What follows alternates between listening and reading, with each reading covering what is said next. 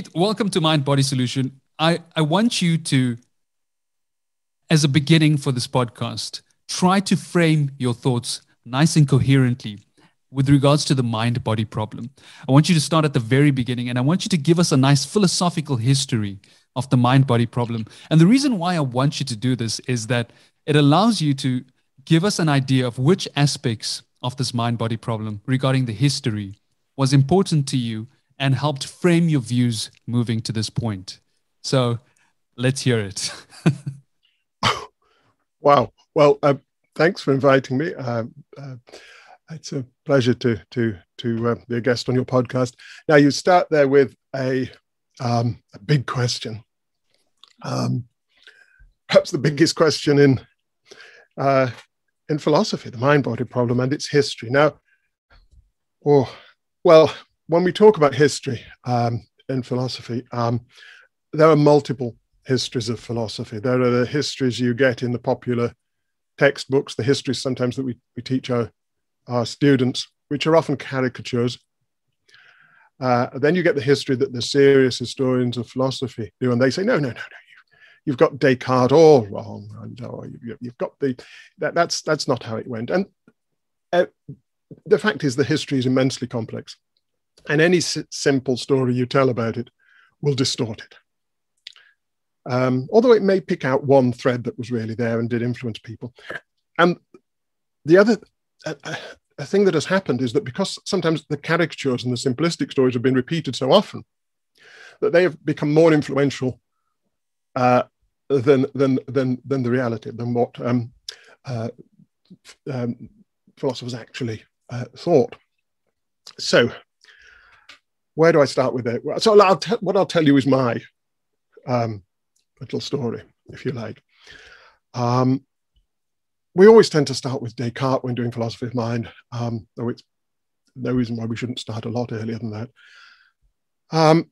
But Descartes is certainly a good place for me to start, because I feel that a lot of what I'm doing is trying to resist a kind of way of thinking about the mind that takes a lot of inspiration from Descartes and is often just called loosely Cartesian. And I suppose you could say that this is the conception of the mind as some sort of private world, all of its own, that is better known to us than anything else. We inhabit this private mental world of thoughts and feelings and experiences, and that's our real fundamental reality. And everything else, the world outside, other people, the universe, is something we infer from that, what's happening in our private mental world. And maybe some people thought there isn't any outside reality. There's just this private mental world and other people's private mental worlds. It's idealism. And that's a view that certainly finds inspiration in Descartes, because of course Descartes did this famous thing of asking what he could really be sure of, the method of doubt, and the one thing that he felt he could be absolutely sure of. Couldn't be sure that there was a God, there was a world, but he could be sure of his own what was happening in his own private mental world. And then, of course, as soon as you start to frame the mind in this way as this private mental world, then you immediately, and Descartes was well aware that you have a problem of saying how this private mental world is related to the rest of reality, assuming there is an external world, there is a universe, and there is an earth, and there are other people. How is my private mental world related to that? For one thing, Descartes thought they seem to be totally different kinds of things. The private mental world is a world of pure thought. It doesn't have any extension. It doesn't take up space. It's pure thought. And the world out there is just kind of extended stuff. It's matter arranged in various ways. And how do these two things? It seems that we affect the world out there and that the world out there affects us, but how does that work? And so you get these problems. And so then there's a history of people trying to deal with that problem, proposing ways in which the mind and body could interact. It is at that point where Dennett often talks about. I mean, that's exactly where the split, once the Cartesian split occurs, we're basically running down a certain direction, and we cannot stop at that point. And I think that's pretty much where your problem with the mind-body problem lies. I think so, because I think, and you mentioned Dennett there. Yeah, yes, I think, yes. Well, yes, and I'm very much a follower of Dennett. And what Dennett thinks has happened, and I think he's right about this, is that for a long time it was quite possible to think that this private mental world is an immaterial soul, something like that. It's a separate thing. So that we were bodies, which were part of this external world, and then we were also souls. In fact, we were what we really were. What each of us really was a soul, and we had a body, but that wasn't essential, because when we die, the soul would continue to live, to exist without the body. And so it was quite possible to think, yes, there is this separate mental world. It's the soul, and religion tells us that's true. And there was not a lot of pressure from science yet to reject that view. But then, gradually, as you start to have a science of the brain, as you start to develop the natural science, and particularly neuroscience, through the 19th century into the 20th century, it became very, very hard to maintain that view, because it was increasingly obvious that the mind depended intimately on things happening in the brain. And if the brain stops to functioning in the way it should, your mind goes, your memories go, your ability to speak go, your perceptual abilities are damaged, and so on and so on. And scientists began to work out which bits of the brain are actually responsible for these things. And it began to look increasingly like as if there just was the brain, and everything that all the signs of the mind, or the reactions and so on that were associated with mind are just being produced by the brain. So what happens then to the mind and to this private inner world? And so really the progress of 20th century philosophy of mind was very much again, one strand in that history that you can tell is that philosophers were trying to explain what we're doing when we talk about the mind. If we're not talking about an immaterial soul, what are we talking about? Mm-hmm. Are we talking about nothing at all? Some eliminativists suggested that really this mind talk isn't picking out anything at all, and we should just go and ask the neuroscientists to tell us how to describe how to explain people's behavior. And that's specifically Paul and Patricia Churchland. I mean, they're the most famous advocates of that. Mm. Others said that, well, really all we're doing when we talk about people's minds, about their beliefs and their desires and so on, is we're sort of characterizing how they're disposed to behave. Just as if you say that somebody's an angry person, you don't mean that they've got some private sort of world of anger inside them that is forcing them to behave in certain ways. You mean they just have all these tendencies to react in certain ways, and if you annoy them a little bit, they start, And so they thought that people such as Gilbert Ryle, though again it's a bit of a caricature to describe him simply as a behaviorist, they thought that when we talk about people's minds, we really talk about their tendencies to react to things. Mm-hmm. But I guess the consensus view that was emerging from the 1950s onwards is that really we're talking about the brain, about brain activity, but in some very schematic sort of way. Mm-hmm. We're not talking about the details of what's happening in the brain. We don't know that, but we're talking about large-scale patterns of activity in the brain, if you like, about there. So when we talk about perceptions, we talk about the brain states that are produced by from the processing of sensory inputs, and that encode a lot of information about our immediate environment, and that can then be used by other brain systems to guide our reactions, to guide behavior, to form beliefs and memories and so on. And so you can think of when we're talking about the mind, we're sort of talking in a very schematic way mm-hmm. about what the brain's doing. So if you think after Descartes, which other philosophers would you say, post-Descartes, started to change your reading while you were starting to read about this growing up, or from any point in your life when you were reading about this? Would you say it was people like Hume, Berkeley, the new empiricist movement? Because I think that sort of shapes certain empirical views on reality as well. I certainly liked Hume, though not so much as a philosopher of mind, but I liked his. More than anything, I think I liked his way of approaching philosophical problems, and I liked the way he wrote. But of course, he still had a lot of, I guess, Cartesian assumptions about the idea that, about the mind being a private world which is known better than the rest of reality, and that so he thought that we couldn't really answer this sort of skepticism as to whether there is an external world. But that is something that has captured most philosophers. This idea that we know our own minds better than anything else, and so this is what I was talking before was a sort of long detour, and I was trying to get around to this point that we gradually got this consensus in I suppose from the 1950s, 60s onwards, that mental talk is just about the brain, but still. So you would think, okay, so we've got rid of all that Cartesian stuff. They've got rid of this idea of there being an immaterial soul. Got rid of this idea of there being this special private inner world. It's just the brain, and the brain is immensely complex and immense, wonderful piece of biological machinery, if you like. But it's not a separate thing from the rest of the world. It's just a complex part of it.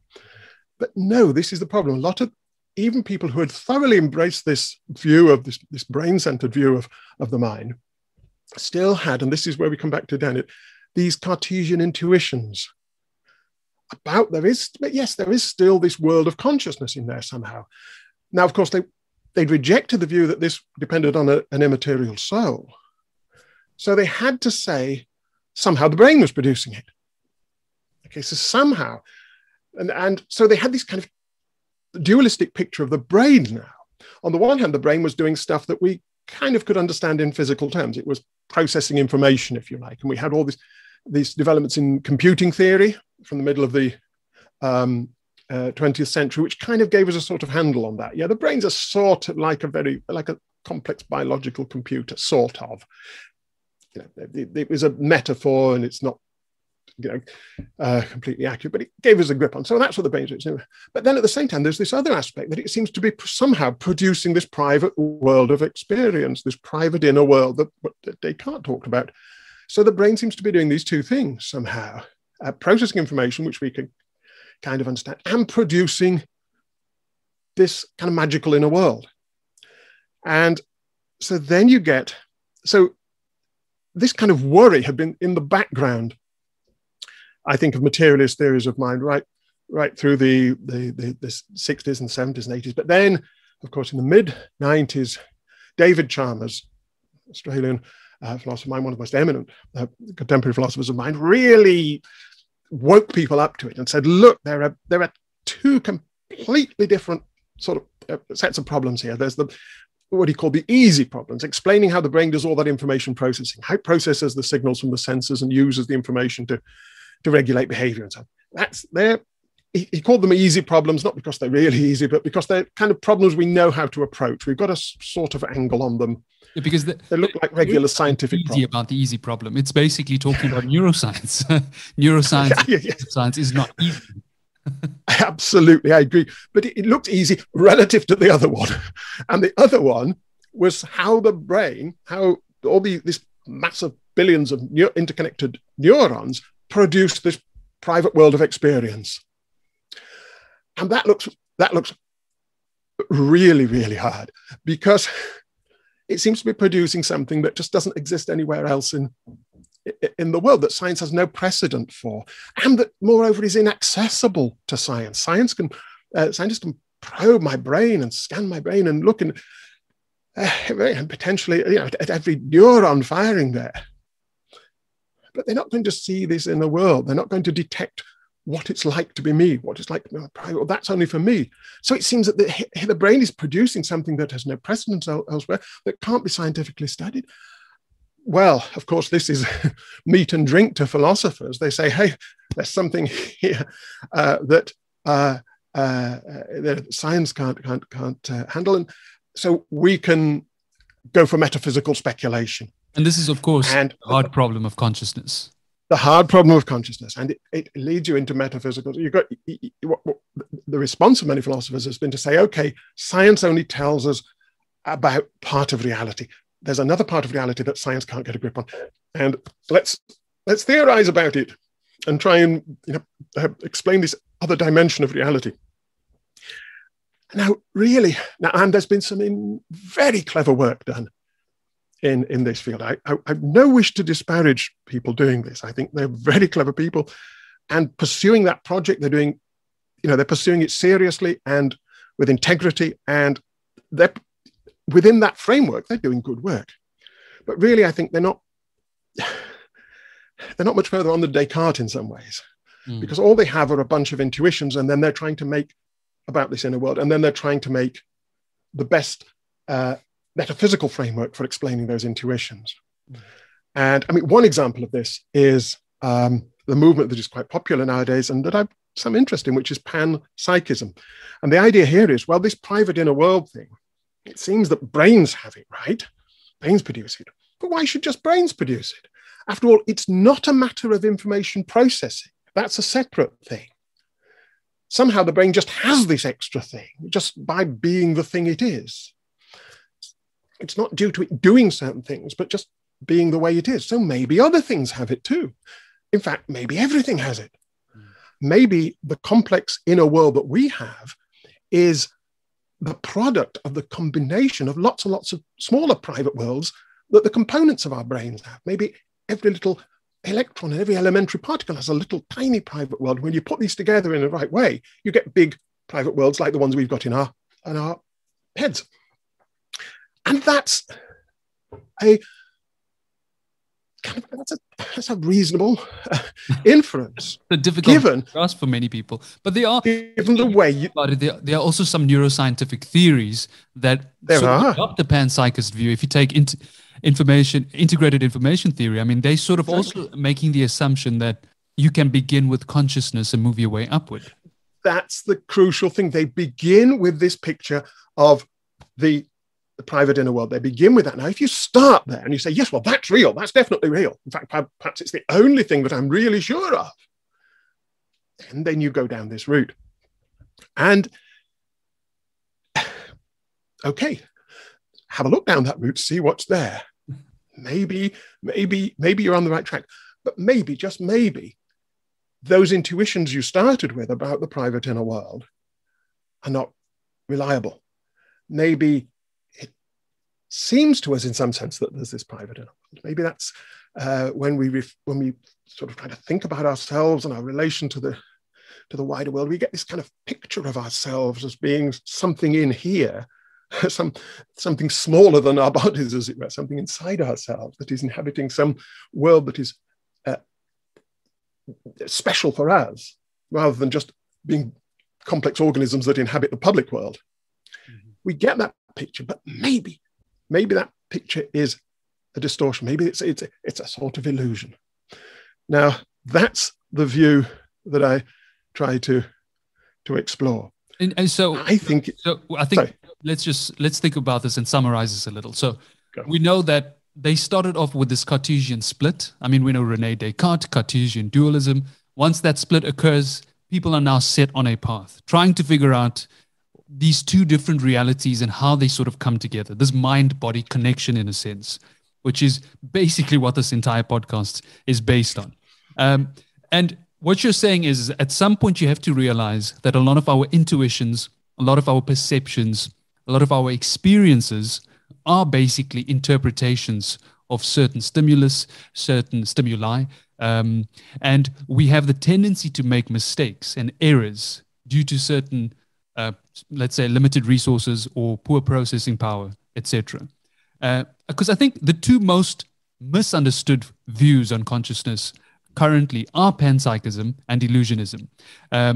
Illusionism sounds like a very metaphysical theory. It sounds like you're basically telling everyone nothing exists. There is there is no conscious experience. And I think that's exactly where people have this problem and come to you and say, listen, how can you tell me that the one thing that means the most to me does not exist? You're telling me that when I bang my leg onto an object and experience the pain, that's just not existent. That's just non-existent. How can you tell someone that? I'm not telling people that. And exactly. I agree that the use of the word illusion is fraught with risk in that way.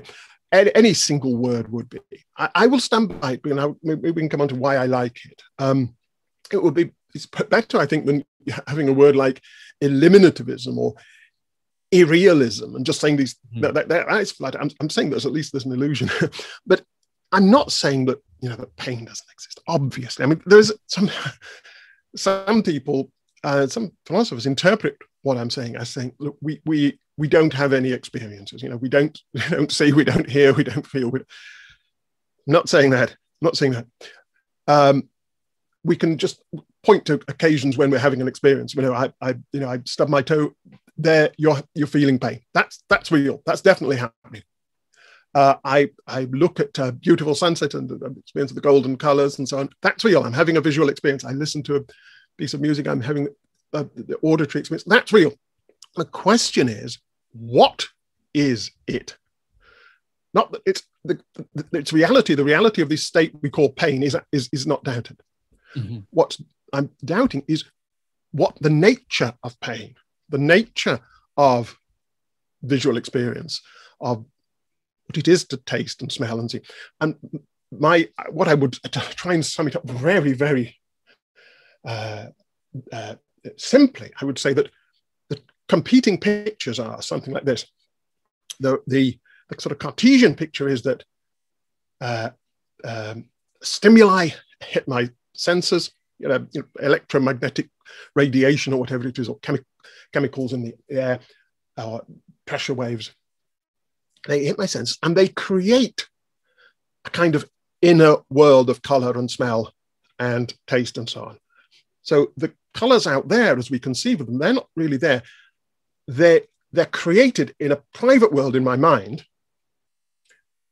whatever my mind is in this case, which I, as some sort of inner observer, am then aware of in a very certain way. So they create this private world of experience that I interpret. I feel it. Similarly, when I'm in pain, the pain receptors in my toe they send these signals, and that creates the pain somehow in my mind, not in my toe, in my mind. Mm-hmm. That's the view I'm rejecting. I'm saying this idea that it's all created in some private. Yes, in a sort of inner homunculus. So people tend to think there is some sort of a being, a Cartesian theater, someone's watching all of this happen, which then also then question, because there's an infinite regress. You're going to constantly look for whatever that person's thinking about, whatever the exactly. How do you explain is thinking about, and so on. Exactly. Mm-hmm. It's a completely unexplanatory picture, because the problem is, how am I experiencing the world? Well, the story is, there's this little thing in your head that the world is creating another world in your head, a world of private experience, and there's some other little observer in your head that is experiencing that. Okay, we've answered it. No, you haven't, because now you need to explain how the little thing in your head is experiencing the private world. Does it have a little thing in it? It doesn't explain anything. Mm. So the alternative picture is to say that this is what's happening. We're being bombarded with stimuli. We here being the whole organism. Okay, the whole big, sort of clumsy, embodied biological thing that lumbers around. Okay, in my case anyway. And so we're being bombarded with stimuli, and our brains are reacting to it in a massively complex range of ways. Mm-hmm. It's adjusting its own internal states in incredibly complex ways, so that it will be differently poised to react to the next round of stimuli. Mm-hmm. Forming expectations of what's coming next, dispositions to react to what's coming next. It may also be producing overt behavior, but the main effect is internal. Internal in the sense that it's happening in the brain, not in some private one. And that is experience, that massively complex interaction with the world. And our sense that it's happening in a private world is due to the fact that we also have some kind of higher level mechanisms in the brain that monitor what is happening in the brain and react to that. So the brain's reacting to the world, and there are other systems in the brain that are reacting to the reacting. And it's this reacting, it's this reacting to the reacting that creates this sense that we as a whole have that there's a private inner world, makes us say, yes, but there's this world in here. It's all a matter, for me, of reactions, not of presentations in some private world. Experiencing the world is about the world impacting on me and me reacting. So even there's a private inner world is a matter of me reacting to that reacting. Yes. Yeah, and it's important to note. So and they are interacting as well. So it's a continuous loop. It's a feedback loop. Yes. No dynamical. Just entering and that's it. And then you're sort of producing an experience. You are directly influenced by the real world, because then people will start to have this perception that you're sort of creating an idealist view of everything, sort of. Some people will sort of think that there is some people will think there is some form of dualism here. If you're merely reacting to certain stimulus and not interacting with it, because at that point there is no link between the two. Absolutely, no, I couldn't agree more. It's an engagement with the world. Yes. There's a temptation to think about qualities in the world, like the blueness of the sky, the bitterness of the coffee, the pain in my toe. There's a tendency to think that those are sort of qualities that are out there in the world. And in a sense, I think they are, but they're not out there in the way that, as it were, we commonsensically conceive of them. It's not that we know that the blueness is really just a matter of light rays of a certain wavelength being refracted or whatever and hitting my eye. So we think that, so science kind of tells us the blueness isn't out there in that sort of naive way that you thought it was. It's partially created by you. After all, you might be hallucinating the blueness. Or you might be seeing an after image of the blueness. So the blueness is kind of in you. Now, this is where the big mistake happens, I think. People think, okay, so it's not out there, this sort of pure qualitative essence of blue, so it must be in here. It's like there's a sort of blue paint on the world, and if it's not out there, then it must be somehow in here. Well, of course, it's not in here in my brain, so it must be in some other world of mental reality. I don't think the blueness in that sense is there at all. I think the blueness is an interaction between me and the world. But the blueness is me being sensitive to something in the world and reacting to it. And inherently, when you think about the blueness itself, it's technically the only electromagnetic radiation that's bounced off the object. So that object is actually every other color but blue. So you're completely misinterpreting the object itself by nature. But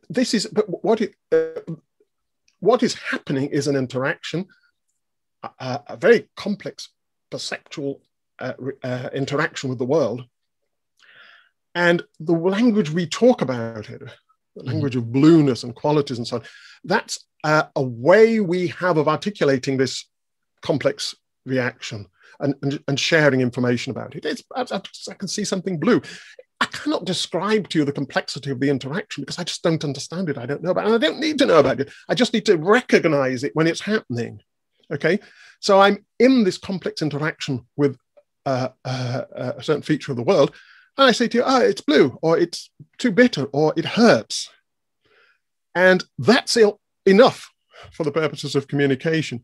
My brain has given me some kind of access to to the reactions. There's some sort of monitoring, so I can report that this is happening again. I'm in this state again. And we have this cultural, they have this language, this set of concepts for articulating this. And that's fine, that gets us around. The problem then is when we start to ask questions about, yes, but what is that blueness? What is that pain?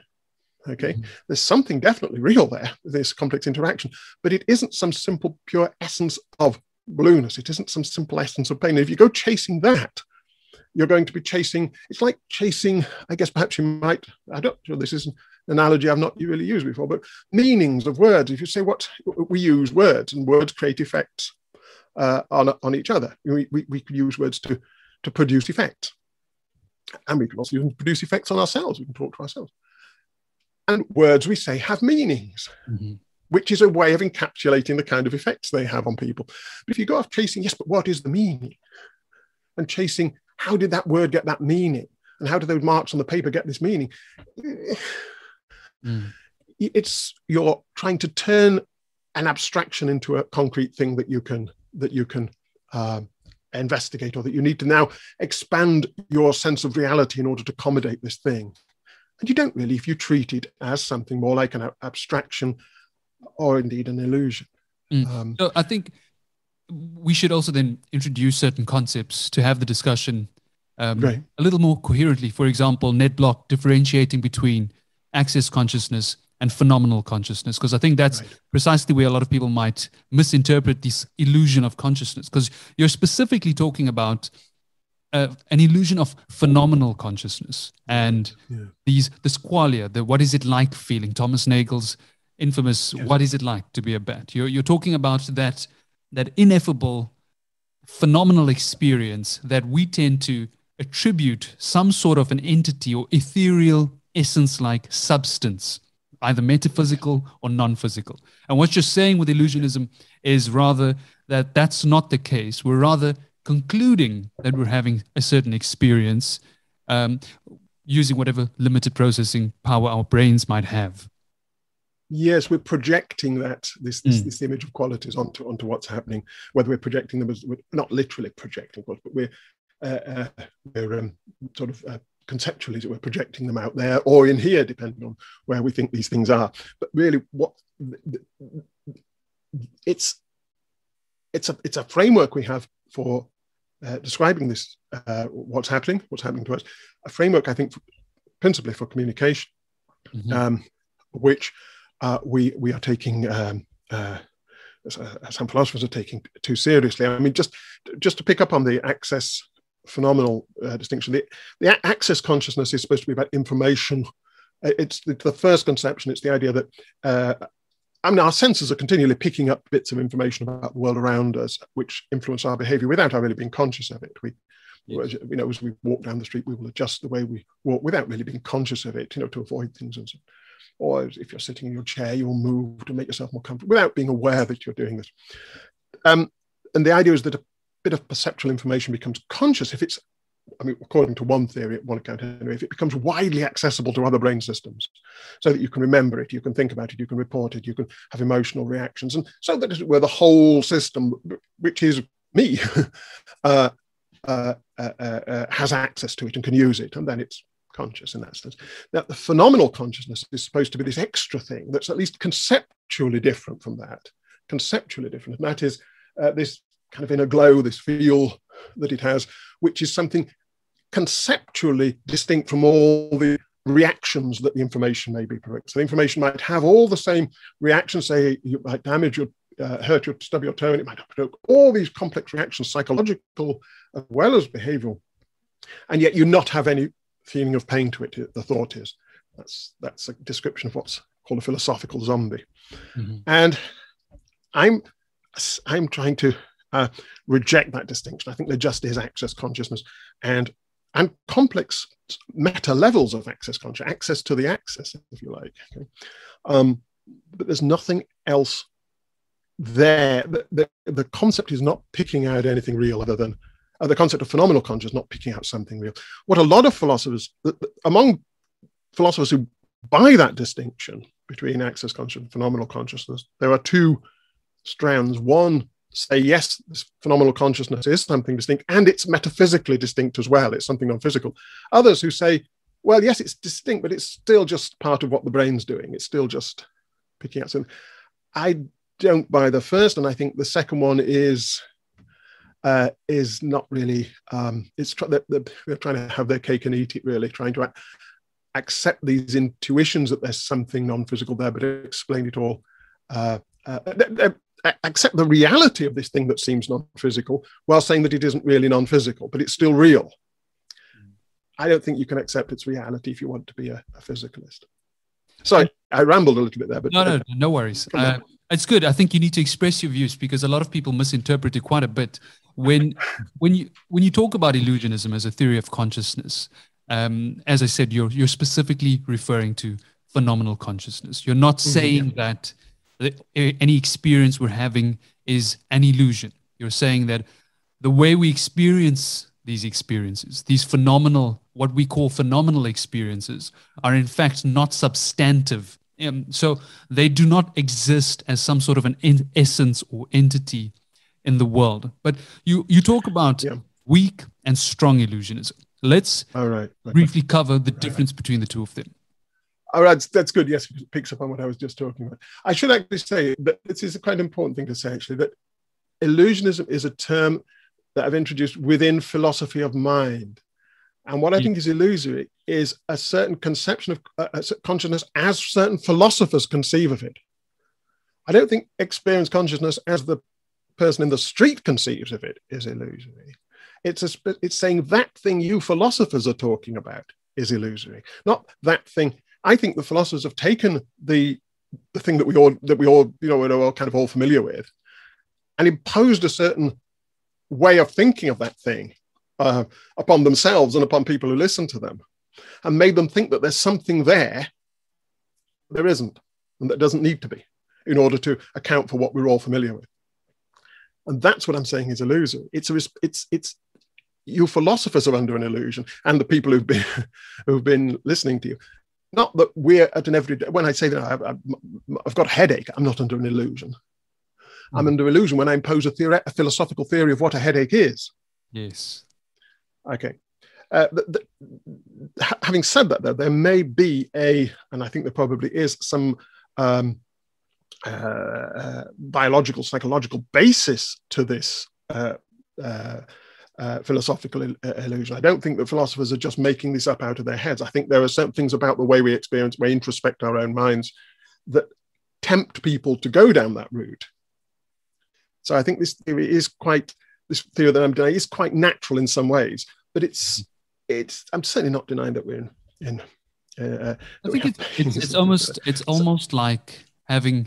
almost like talking about, well, if you look at human beings, we've always had this tendency to add some extra layer of existence to us, or some extra added importance to us. If you take the Ian vitalism, we always thought there was something essence-like about that. Then we always thought we were on top of the food chain, and then Darwin obviously comes around and shows us that we're not. We've basically come along with every other species. And there is no top of the food chain. We've all basically made it. Copernicus did the same thing. He took us out of the center of the universe, because we have this tendency to give ourselves something extra. And I think that's precisely where the problem of illusionism comes in. And it almost helps to take us back a little bit and show us that there is, it's almost humble. It makes you a little more humble. I think so. I do think so. I don't adopt this for ethical reasons, but I think the ethical implications of it, and we can maybe talk about this a bit later, are actually quite benign to my way of thinking. We have this view of ourselves as sealed off within these private mental worlds. So I'm here in my private mental world, and then there's all this stuff that I think is probably out there, but I can't be sure of. All I can be sure of is this little egotistical world there, and you're the same, and everyone else is the same. So we're all really sealed off in these little metaphysical bubbles. No, we are part of the world. We're all part of the same world. There isn't a sort of metaphysical barrier between me and you. If I knew you well enough, and I'd observed you for a long time and got to know you really well and knew how you would react to stimuli in the finest way. So I knew what this would make you think and feel, and what memories and associations this site would call up, and so I think I could gradually get pretty close to knowing what it's like to be you, because I would know, as it were, how you are vibrating in response to the world. This is what experience is. It's you and the world, the world stimulating you and you vibrating in response to it, this dynamic thing. And if I could map that, if I could trace that, follow that out in sufficient detail, I could know what it was like to be you. Now it's easy to think, well, I couldn't, well, because we just don't know other people in that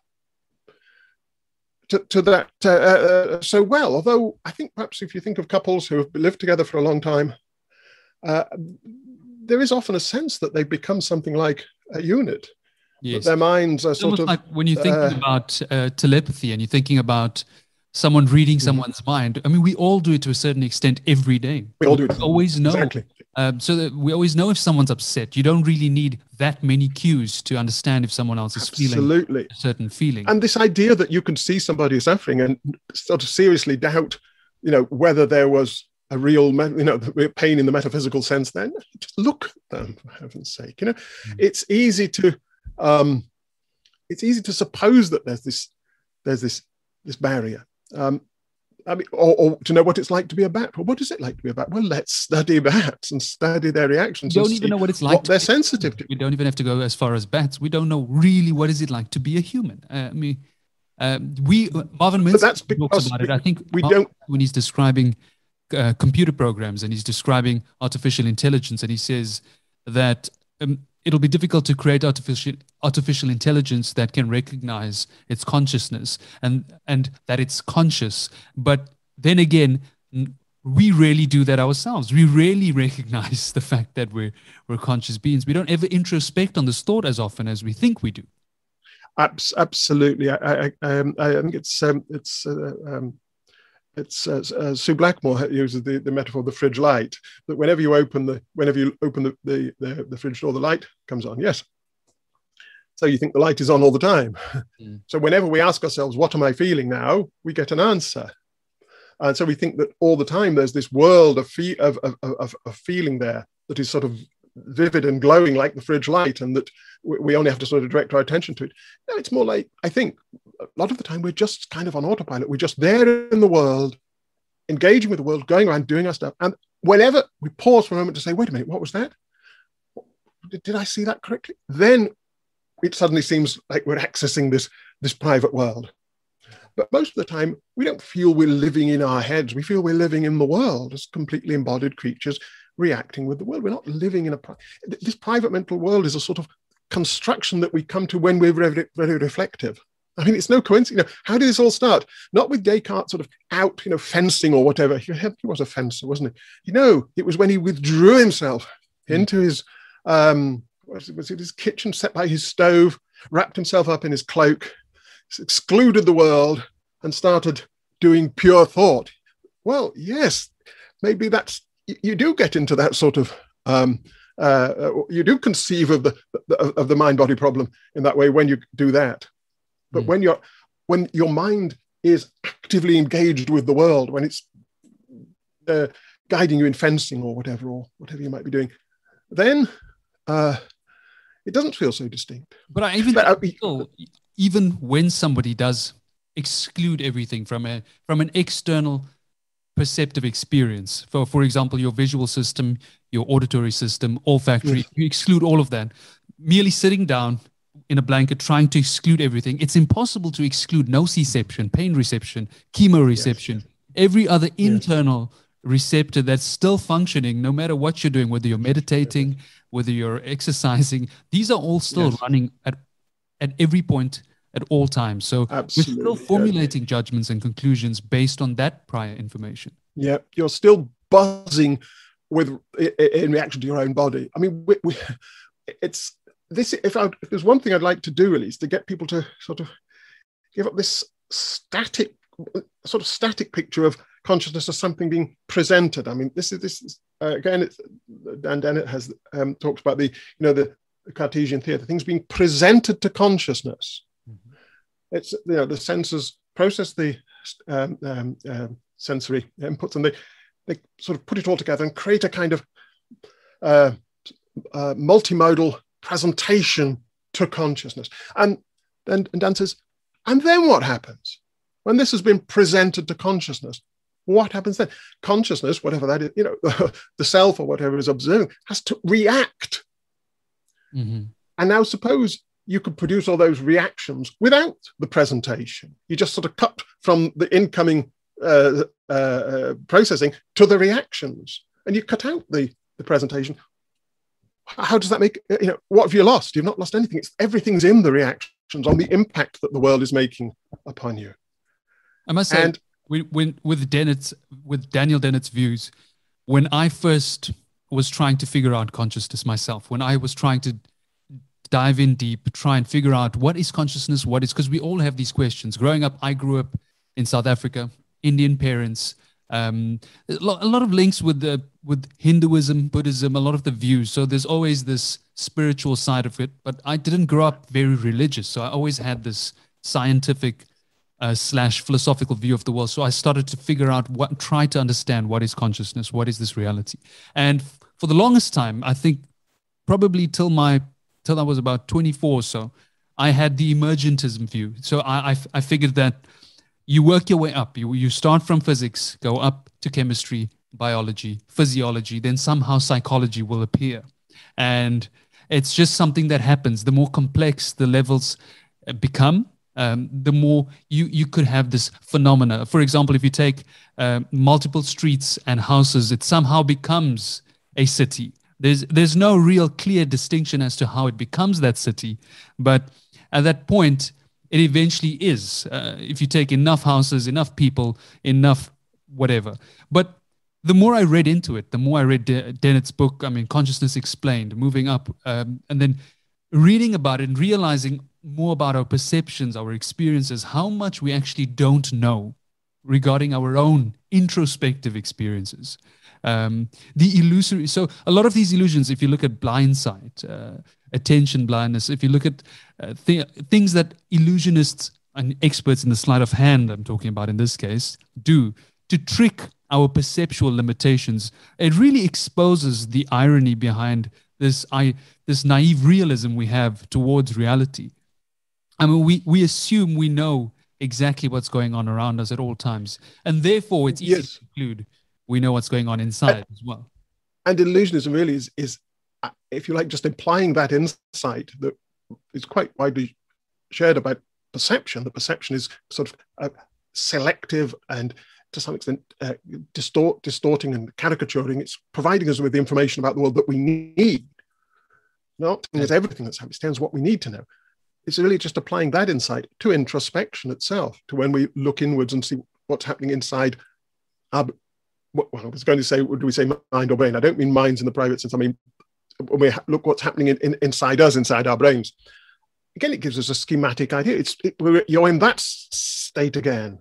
Which one? You don't need to know in detail. It's that one that's a bit like that other one, and that has that kind of range of effects on you, and so on. So it's introspection too is presenting a selective, distorted, caricatured view of what's happening inside us, which is all we need. I think Dennett describes it as it is an illusion of the brain, for the brain, by the brain. Yes, yes. And I like that. But let me just say something about emergentism there, because a lot of people like this idea of emergentism. And I think there's a way of thinking about emergence which is perfectly okay and fine, and there's a way of thinking about it which I think is quite suspect. And the idea that as you put components together in more and more complex ways, you get more and more complex structures with more that can do more interesting things. That's perfectly true. Build a computer. As you put the things together, you can do more stuff.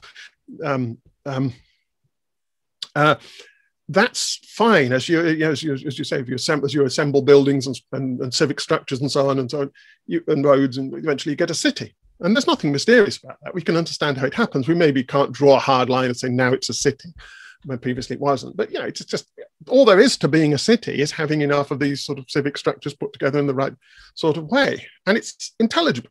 There's no mystery about it. How did it become a city? It wasn't that something extra happened to make it into a city. The trouble with thinking about the dodgy sense of emergence is the idea that when you get to a certain level of complexity, kind of new things pop into existence, that completely new features or new powers, new causal powers pop into existence that are not explainable in terms of the components. So it'd be as if you put together a computer and it could do all the regular things of the computer, but suddenly it got some extra power that you'd not predicted, and you can't explain. Suddenly it can levitate or something. There's no explanation for this. Just that when you put enough computer parts together, the thing floats, and nobody has any idea why. Or that when you get a city of a certain size, maybe it suddenly starts, I don't know, it starts glowing or something, inexplicably. And all you can say is, when you put things together in a complex enough way, that happens, but we no idea why. And that's very different from the other sort of illusion, which is that when you organize things in complex structures, you get, they can do more and more complex things, but it's understandable how that happens. Okay, you couldn't possibly design something to emerge in the second sense, because you can't predict it would happen. You just got to copy cases where it has happened. And the trouble with that sort of emergence is that it gives a sort of license to people to hang on to their belief in things, even though they can't explain them. So you say there's this extra ingredient, ingredient to consciousness that can't be explained in brain terms. No, it just emerges. Yeah, I think. Do you think that type of thinking stems from the fact that quantum physics has suddenly shifted the way people think? Because I was talking to Michael about this, Graziano. We were discussing how much he dislikes the fact that the fact that we have no understanding of quantum mechanics and cannot explain how suddenly this becomes physical reality. That must have something to do with consciousness as well, because it's the only other thing that we know and just cannot explain. And he does not like to talk about it. Do you think that that's exactly where this emergentism view, the strong version of emergentism, kind of stems from? The fact that reality has been shifted since Einstein and a lot of the guys with quantum mechanics have changed reality for us. It gives support to people who want to say, look, just something fundamentally new happens in brains when you get them to a certain level of complexity, something fundamentally new that we couldn't have predicted from the components, or we can't explain in terms of the components, occurs. You could have said the same thing about life. You could have said when you put biological components together in a certain way, at a certain point it becomes alive.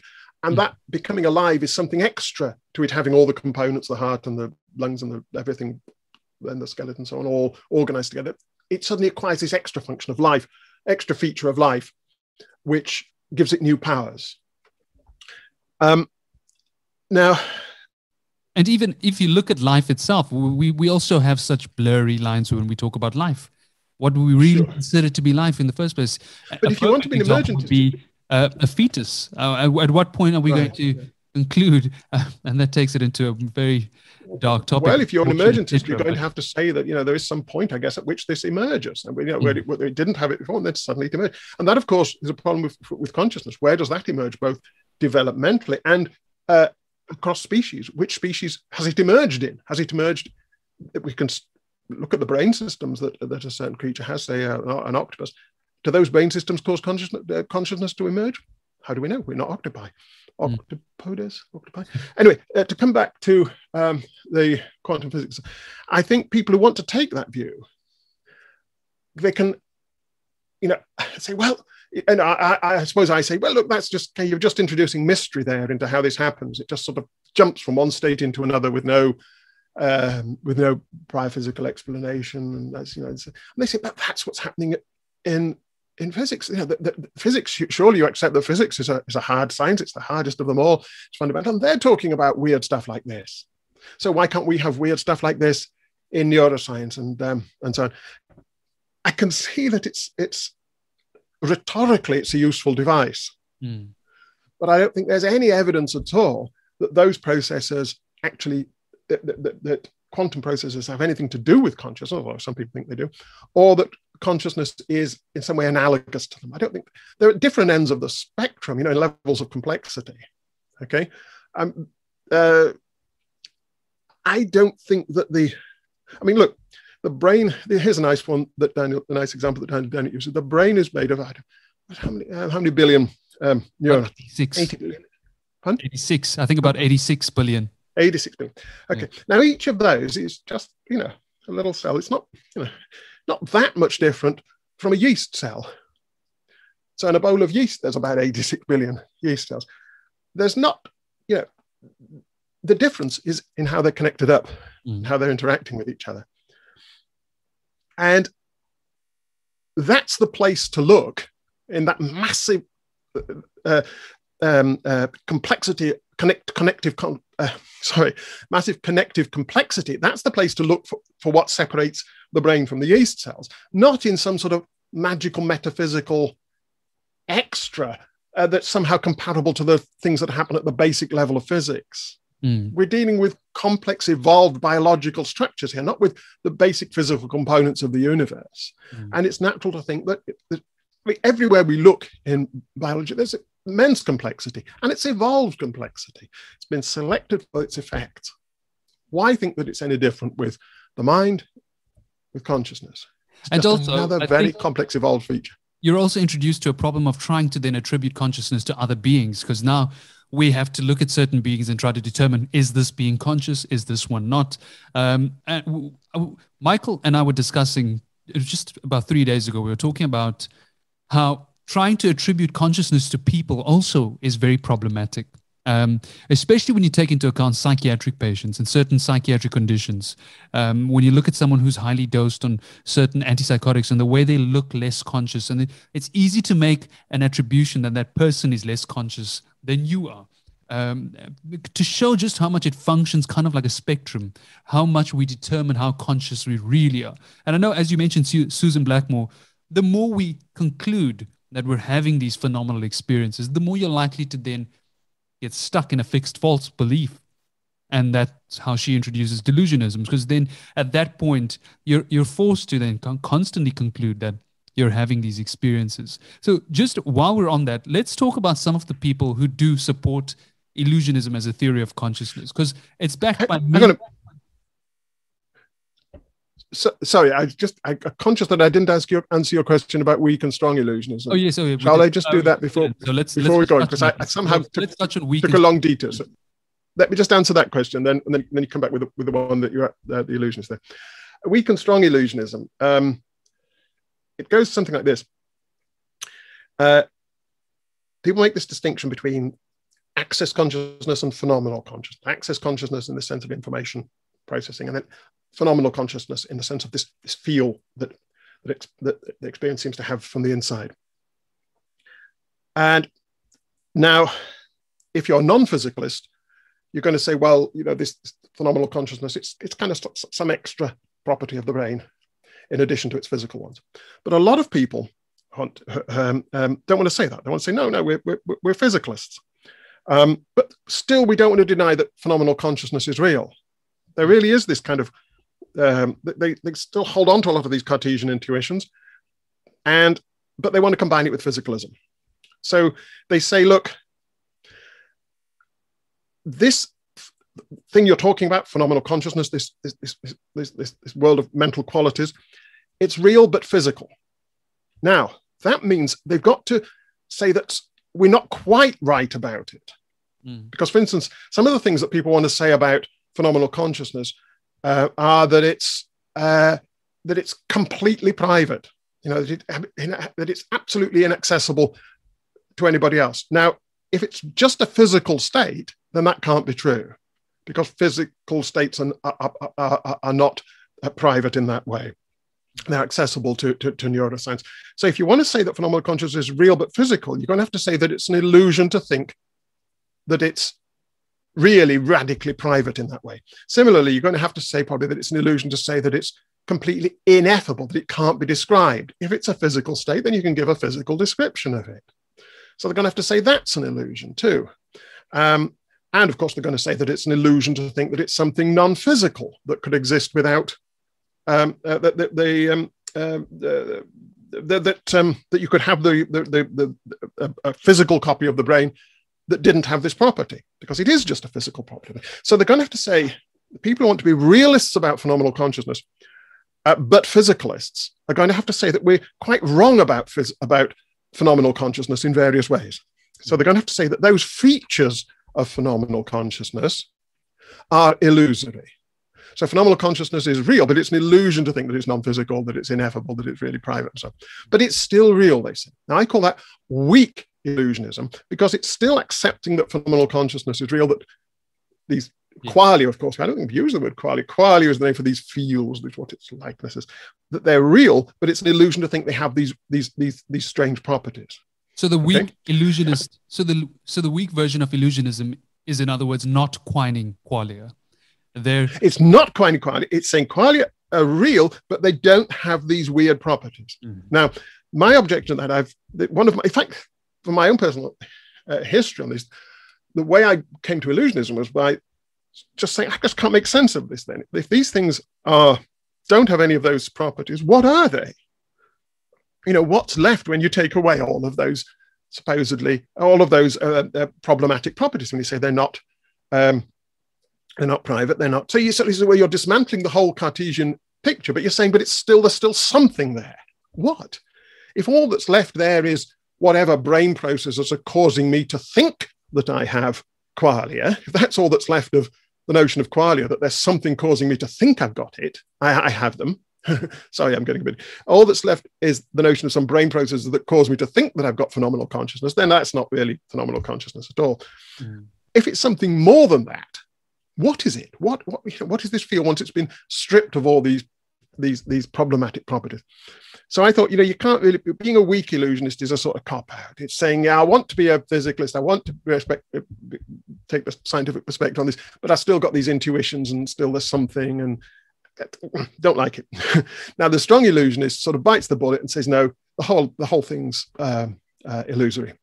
And then at that point, we'll now call phenomenal experiences quasi-phenomenal experiences or pseudo-phenomenal experiences. What I mean by that is simply whatever it is that's causing me to, yes. I mean, I'm certainly have this impression, if you like, in some sense of there being phenomenal projects. I'm inclined to say that I think that I have them. Even I, to kind of get myself in the frame of mind where I think, yeah, there is this inner world. Now, there's something that's causing me to think that.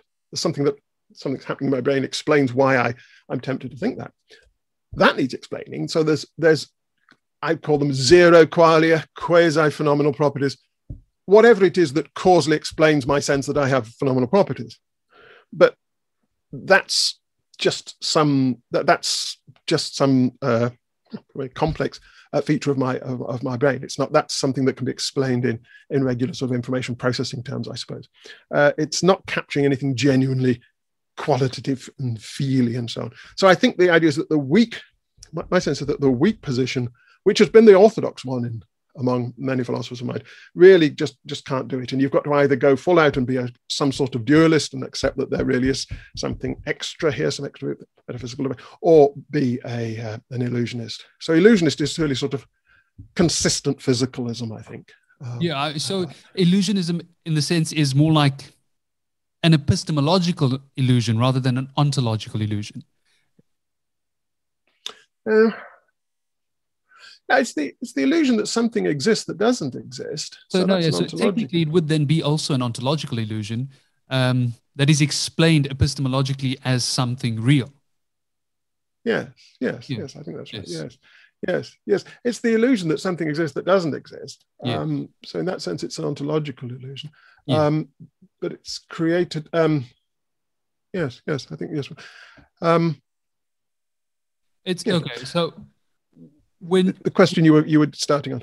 Yeah. So let's think about some of the supporters of illusionism, because I know Daniel Dennett's one of them, and primarily when I was going on this journey trying to figure out consciousness, he was the one that started to get me to think about it very differently. It was one of my turning points. But another thing that really got me to start thinking about illusionism that had nothing to do with my reading was more interacting with patients in clinical encounters. When you start to see how certain aspects of their reality can shift and change based on certain neurological deficits, certain psychiatric deficits, it's very easy to then see how we can manipulate our reality and our conclusions based on reality. So, for example, someone who has hemispatial neglect, someone who has a stroke, someone who has any sort of neurological fallout can make very strong and false claims regarding or confabulations regarding their experiences. So that's what fascinated me most. And as I read on, I stumbled across your theory of illusionism. And I felt like it describes exactly what I'm feeling, what I'm thinking. Not phenomenally, of course, but quasi-phenomenally. In an everyday sense, feeling. I'm not happy with the everyday. And really, I feel for those who believe that you are sort of attacking their right to existence. I mean, I think that anybody who's claiming that you're doing that has not read the work enough and just does not understand it. So with that being said, let's talk about some of the supporters. I mean, you were the editor for Illusionism as a Theory of Consciousness, and in that book, you have people like Susan Blackmore, Nicholas Humphrey, Daniel Dennett, Michael Graziano, Pierre Boom, all these people defending this theory. Some Joshua Bach's one of those people who also defend the theory. A lot of highly intellectual thinkers with some really great theories of consciousness all seem to also draw the same conclusion. Let's talk about some of that. First of all, let me just say something about what you said about the clinical case. I think this is really, really interesting. And this is a thing that's central to Dennett's approach to this.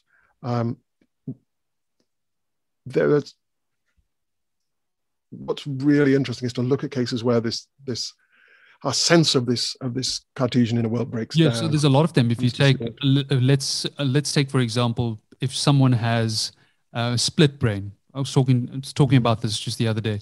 If you cut the corpus callosum and have a corpus callosectomy, you split the brain into two. And at that point, Michael Gazzaniga describes this now as the brain having two illusions, two different. So the brain is almost constructing multiple illusions of experience. Because if the left hemisphere is telling you to do something to the right side, and the right hemisphere is telling your left side of your body to do something, they can both disagree. So at that point, it's clear that you can almost have two. There is no unitary consciousness. So that entire conclusion that we draw, this attribution that there is one unitary space, is already a mistake. So I think that's one clinical encounter. Absolutely, and I really hope that this line of investigation can be pursued, because I think it's the best way, perhaps, of empirically testing this approach. To see what light it sheds on these cases. Let's go back to Dennett. You asked about I coined the term illusionism, but Dennett has been writing about this for far longer than I have, all his career really, and he has used the notion of illusion frequently. I mean, I borrowed the notion from him, and he is the one who has the claim to be the author and hopefully preeminent defender. I spoke to Dennett. He said hopefully he will be chatting to me soon, so hopefully we'll get his views in too. Brilliant. Yeah. And I'm reluctant to try to summarize his approach in a few words, but I think one thing that he would want to say is that the brain isn't producing a single account of experience. We tend to think that there is this inner world where there's of experience, where there's a sort of a presentation of experience for the self that is unified and coherent, and everything's there in it. It's all put together, the sounds and the shapes and the colors, and there's one version of it, and that's what we're experiencing. It unfolds in time, and that's our private mental world. Now, one thing that Dennett wants to say is that that's an illusion, because we know that the brain doesn't work like that. The brain has multiple different systems for sensory processing and for producing reactions, control systems for producing reactions to sensory processing. And these don't all sort of channel through some central region where everything is assembled and then parceled out again. Why would the brain need to do that? The brain is the sort of the headquarters where that happens. It doesn't need to have a headquarters within the headquarters. As soon as Dennett says, as soon as a discrimination has been made by one sensory system, it can be put to use. You can start reacting. No point waiting until all the other sensory discriminations have been made.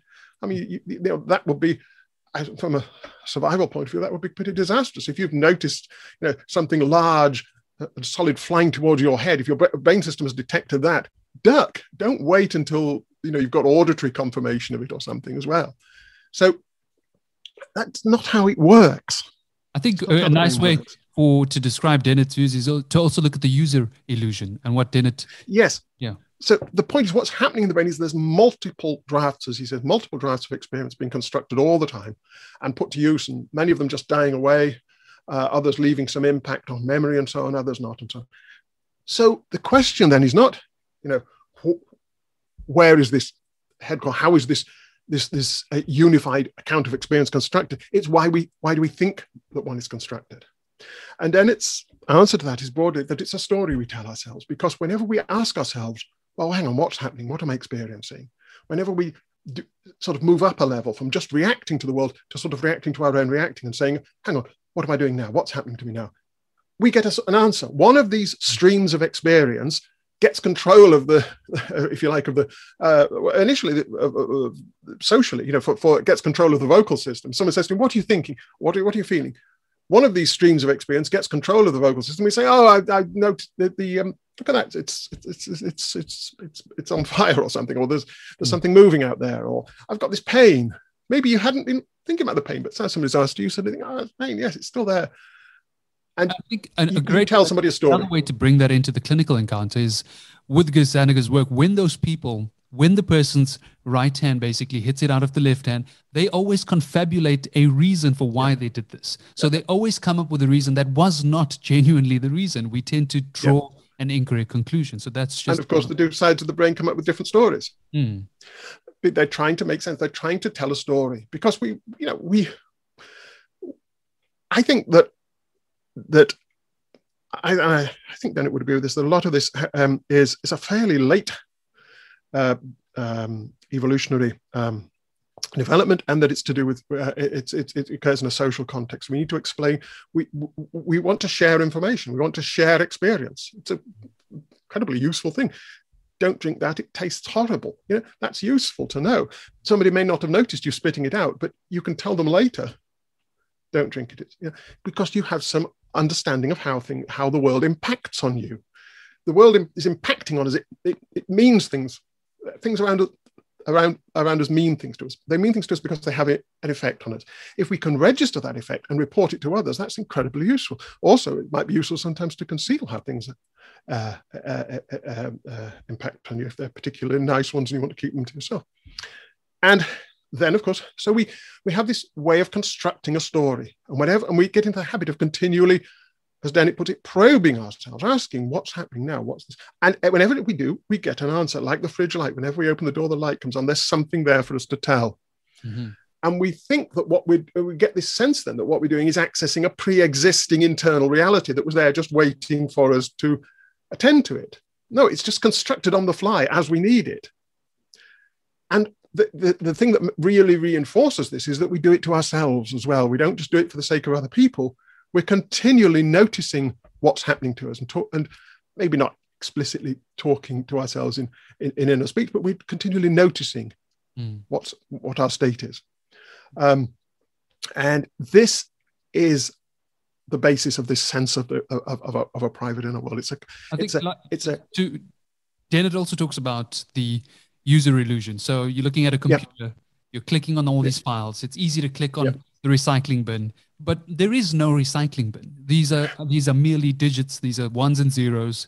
Someone's designed this machine that creates this experience that you're experiencing. That's completely illusory. This recycling bin does not exist in reality. Right. But there is something there that does exist and that's very useful. And that the icon gives you access to something very, very useful. It allows a certain sort of self-manipulation, manipulation of the computer, or in the case of introspection, self-manipulation. That's very useful. That's real. That's the analog for pain. What's real there is the actual operation of deleting a file. It's just the little icon of it that is illusory. Mm-hmm. And one thing, when you say that to people, though, of course, they say, well, hang on then. So there must be a private inner world for the illusion of the desktop. Where's the illusion happening? That's not the way to think of it. The illusion is for you as a whole. It's a matter of the organism as a whole reacting to itself. Okay, certain things you can do to yourself by way of talking to yourself, reminding yourself, stimulating yourself by imagining things and so on. This doesn't involve a private homunculus. It involves you, the whole organism, reacting to yourself as a whole organism. Yeah, I think at that point, it would be great to also touch on what I call the illusion delusions, because there are several counter arguments, some better than others, some far worse. So the most common one, I would say, is if it is an illusion, who's experiencing the illusion? It's probably the one I've seen the most commonly being asked to you, Dennett, and anyone who claims it. And it's easy to see the objection. But the thing is, what you need to realize is the objection turns on the very Cartesian picture that I'm trying to deny. So the idea is this: let's start with a perceptual illusion. Okay, not an introspective illusion, out of conscious, but a perceptual illusion. And the common way of thinking about this is, look, there isn't really let's say, I don't know, a pink rat sitting on the shelf there, but there's a sort of image of a pink rat being displayed in my private mental world. Okay, and for the little homunculus in there to observe. Okay, and that's what an illusion is. It's when the thing isn't really out there, but there is a mental version of it in here, a private mental version of it in here. That's how people think of perceptual illusions. Now I come along and say, oh, well, actually, this private mental world is itself an illusion, an introspective illusion. So they think, okay, so on the same model, I'm saying this Cartesian world is illusory. Okay, so that must mean that it's not really there, but it's there in some other mental world. Just as this the thing that wasn't there in reality was here in this mental world. If this mental world is an illusion, then it must be present in another mental world. And so I've just kind of refuted myself, because if the first one isn't there, then there must be a second one, and so on and so forth. But the point is, I don't accept that account of illusion in the perceptual case. I don't think that hallucinating a pink rat involves there being a mental image of a pink rat in here. I think it means to be under the illusion that there's a pink rat there is for me to be reacting as if there were, in a whole hugely complex range of ways, depending on the emotional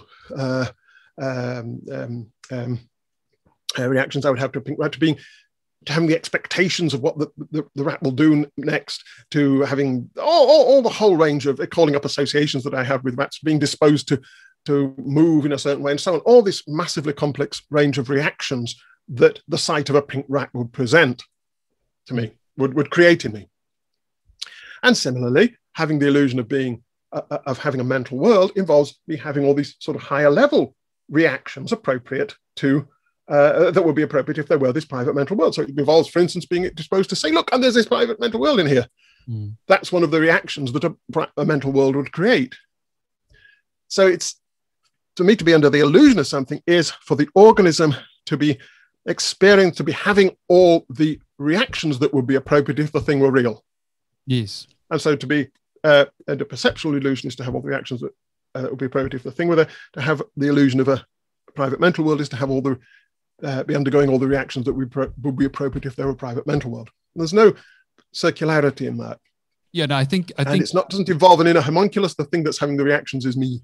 Yes. The whole organism. It also presupposes that there has to be some sort of a self, or yes, completely excludes the fact that your biological system is the one experiencing. That is the person in a sense, or the self in a sense. If you like, think about it as, yes, exactly. Think about it as we were just talking about with Dennett, the idea of this creation of a narrative. For something to seem real to you is for it to get into that narrative. So for the pink rat to seem real is for it to get into my narrative of what's happening. And even those narratives tend to change. For example, I mean, you read my paper when we talk about schizophrenia, and someone who can also conclude that their narrative slowly changes. I mean, as they start getting different signals from reality, they start having what's known as psychosis. They start getting out of touch with reality, and they start to conclude that they have less consciousness, or they have less of an essence within them, and everything's almost exterior, passivity phenomena where everything's kind of controlling you. Well, think about this. If you're getting distorted perceptual inputs of for some reason, now you're still wanting to try and make sense of it. You're still wanting to do this thing of create a narrative. You're still wanting to explain yourself to other people and to yourself. So you're trying now desperately, but now all the elements that you just like, I don't know, imagine like a newsroom that's getting all these conflicting reports, and some exaggerated reports that something terrible has happened, and other reports saying everything's fine. And then you're showing these strange images that there's a huge explosion, but yet it's all peaceful, and all these things. Now you're the news editor trying to make sense of this. And you're what do you do? Maybe you construct some kind of weird narrative, say that the world is all disturbed, or somebody's manipulating the world in some strange way and changing things in the way that they shouldn't be changing. Or maybe you're being persecuted and they're deliberately sending you false reports to confuse you. You're trying to make sense of this by constructing another narrative that makes sense of the apparent narrative that the world is supplying you with. And it's not surprising people get, I think there's, these are people's attempts to make sense of a world that doesn't make sense to them, yes, and make sense of themselves as experiencers of this world. And I think perhaps one thing that makes this particularly difficult, I'm just sort of speculating here, is that we're very skilled at doing this most of the time when things are going normally. We don't notice we're creating this narrative, as it were. It just seems, as I said, as if we just sort of look inwards and there's this world of experience and it's all stable and all going along nicely and we're fine. And you don't introspect and suddenly find massive changes, unexpected changes in that inner world. And so we're not prepared to deal with distortions to it. We don't realize that we're constructing a narrative, so we don't know how to deal with things that are distorting the narrative. No, certainly. And it seems to us, of course, very, very real. And what's even worse is that this is, as we know from the Cartesian tradition, that this is like the essence of us. This is the real world. This is the core of our being, and it's being all disturbed. And this is what we're supposed to be most comfortable with, where we really live and where our real being is, and it's being torn apart. No wonder people feel. Yeah, it's easy to understand why someone would say that. But I think, just to play devil's advocate for a moment, let's try and look at some other counter arguments. Would you describe it? Would you think of it as a sort of property dualism? No. My view. Yeah. No. The property dualism is the idea that there are extra properties in the world over and above those that, let's say, that can be categorized by the physical sciences, by the third-person sciences. It's the idea that it's very like Descartes' view. Descartes' view was a form of substance dualism. He said that there is this private mental world, and it's actually a separate thing. It's a separate thing to the physical, it's a separate substance. Property dualism says, well, there is this sort of private mental world, but it's not a separate thing, but it's a separate aspect of the brain that is completely invisible to brain science. Okay, so it's a non-physical property of the brain rather than a non-physical thing associated with the brain. And my whole thrust of what I'm doing is no. No, we don't need to posit that. That's taking these Cartesian intuitions seriously. It's like saying that, I don't know, I guess it's like saying that, you've read the Sherlock Holmes stories and they're really convincing, so where's Sherlock Holmes? Is he a separate thing, or is he maybe was maybe Sherlock Holmes some sort of alter ego of Conan Doyle, and there was this ghostly thing following him around? It's a fictional construction. So no, it's definitely not anything like property dualism. And also let's talk about then eliminative materialism and how it's different from that as well. Right. Well, this is a little bit tricky because as it was originally formulated by Paul Churchill and Patricia Churchill, eliminative materialism is really a theory about what's called folk psychology, about our everyday framework for explaining and predicting other people's behavior in terms of their mental states, in terms of what they think and want and the decisions they make, and so on. And so we say, why is he crawling around on the floor? Well, he thinks he's dropped his contact lens, and of course he wants to find it. Now, the point of the eliminative materialist argument is, well, that's just like a very sort of crude folk theory. It's like the idea that things fall because they want to get to the center of the earth or something like that. It's fire goes up because it wants to join the stars or something. It's not a scientifically based theory, and it may be sort of works in some limited cases, but it doesn't tell you very much. It's not, you can't integrate it with science, and it's really just a bit of folklore. It's not so much different from talking about people. Why is that person distressed? Oh, they're possessed by a demon. It's in that sort of level. And so we should just eliminate it. And also, since we're materialists, we should look to science, and brain science in particular, to provide us with a better framework for understanding predicting people's behavior. Now, the thing to note there is that's mainly not concerned, that's not specifically concerned with consciousness. It's concerned with the whole vocabulary of explaining people's behavior in terms of their mental states. So one way in which its illusionism is different is it focuses specifically on consciousness. And I'm not sure if the Churchlands really are, sure they are completely, I think they're not very hostile to it, but my sense is that they don't want to deny phenomenal consciousness so much as say that it is actually just a brain process, that it's real but is just a brain process. So they'd be reductionists about it rather than illusionists about it. But I mean, that's for them to explain it. So first of all, it's more specific. It's about, I mean, I'm not an eliminative materialist about folk psychology generally. I think that it does a useful job. Now, that's another topic. Because that's precisely why I brought it up, is because I think that a lot of people tend to think that if you are an illusionist, you most likely are an eliminativist, which is not the case. No, all I want to eliminate is a certain philosophical conception of consciousness that I think is doing a lot of harm in, well, yeah, I don't want to be too hostile, but I think it is, I think it's causing, I think it's directing a lot of attention onto questions that aren't really fruitful and away from questions that would be a lot more fruitful. So I want to eliminate a certain philosophical conception of consciousness. Probably could be, one of those questions probably could be the search for neural correlates of consciousness.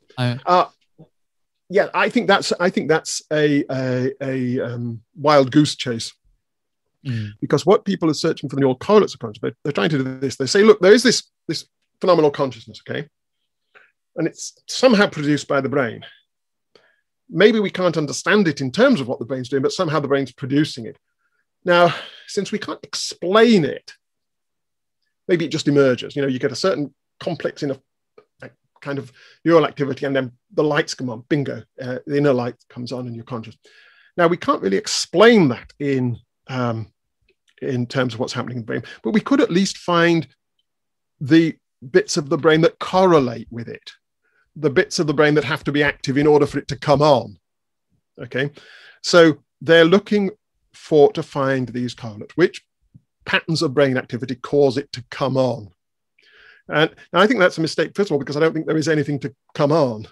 I think that's a story we tell ourselves, kind of an illusion, and it doesn't exist, so it doesn't have any neural correlates. What we could look for, the neural mechanisms that explain why we think it comes on.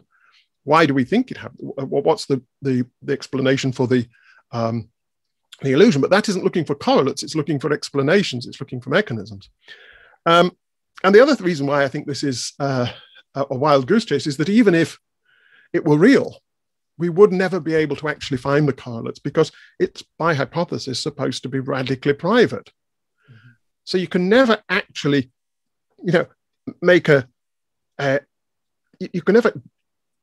scientist, the community of scientists can never actually detect it and correlate it with the things they're seeing on their scans, because it only exists in the mind of the subject themselves.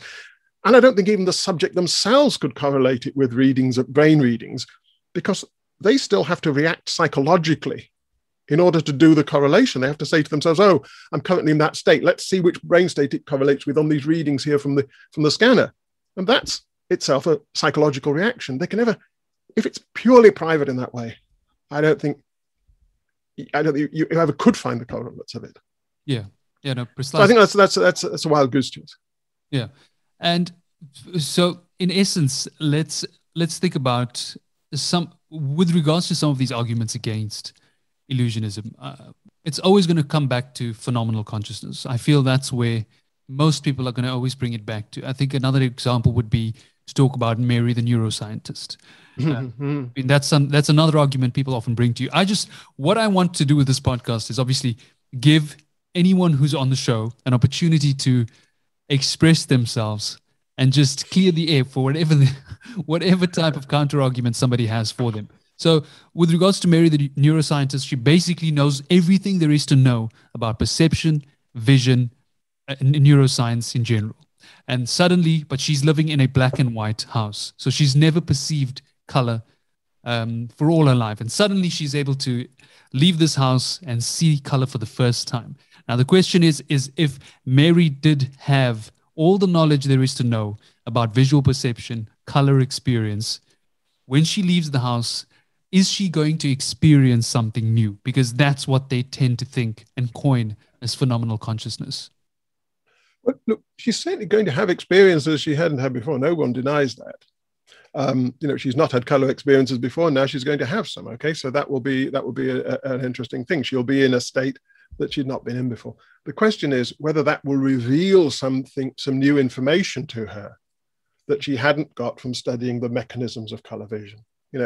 When she has a color experience, she'll say, "Oh wow, I'm having color experience. This is great. I've not had these before. I knew all about them, of course." It's like somebody who say somebody who studied a city, say Paris, say in intimate detail. They've been through it all on Google Earth, say, and they've studied the history and they've studied every little street, and then you take them to Paris. Would they learn anything new about Paris? Well, they would say, "Wow, I'm in Paris. This is amazing. I've never been here before." I knew all about it, of course. I'm not surprised by anything I see here. I knew that street's there. So now if my view is right, Mary would be in the position of the person who'd done the intimate, sort of centimeter by centimeter study of Paris. Okay, so imagine somebody, while she's been in her room, she's not been in Paris, she has studied every centimeter of Paris in the most, minutest detail. And now you take her to Paris. Will she learn anything new about Paris? No, because, she already knows she'd studied it. Yeah. But she'll still probably be really, amazed and think, "Wow, Paris, I'm actually here." Mm-hmm. So that's the analogy. And also, of course, there's another difference as well. And I think this is what tricks people a little bit. When she'd be doing this centimeter by centimeter study of Paris, she'd been looking, the patterns on the walls. She could tell you the pattern of decay and damp or whatever on the walls, and where the plaster had flaked on this wall, on that street, on the so and so. So she knows everything. You've got to remember, she knows where every little bit of grit on the street is.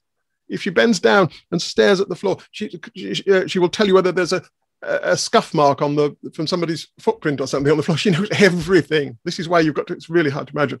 Now, still, when she goes to Paris, she won't learn anything new about Paris, but that information that she already knew will be presented to her in a new way. Okay, so instead of this centimeter by centimeter equations, it will suddenly all be just presented to her around like that. She might go, "Wow, putting it all together like that is fascinating."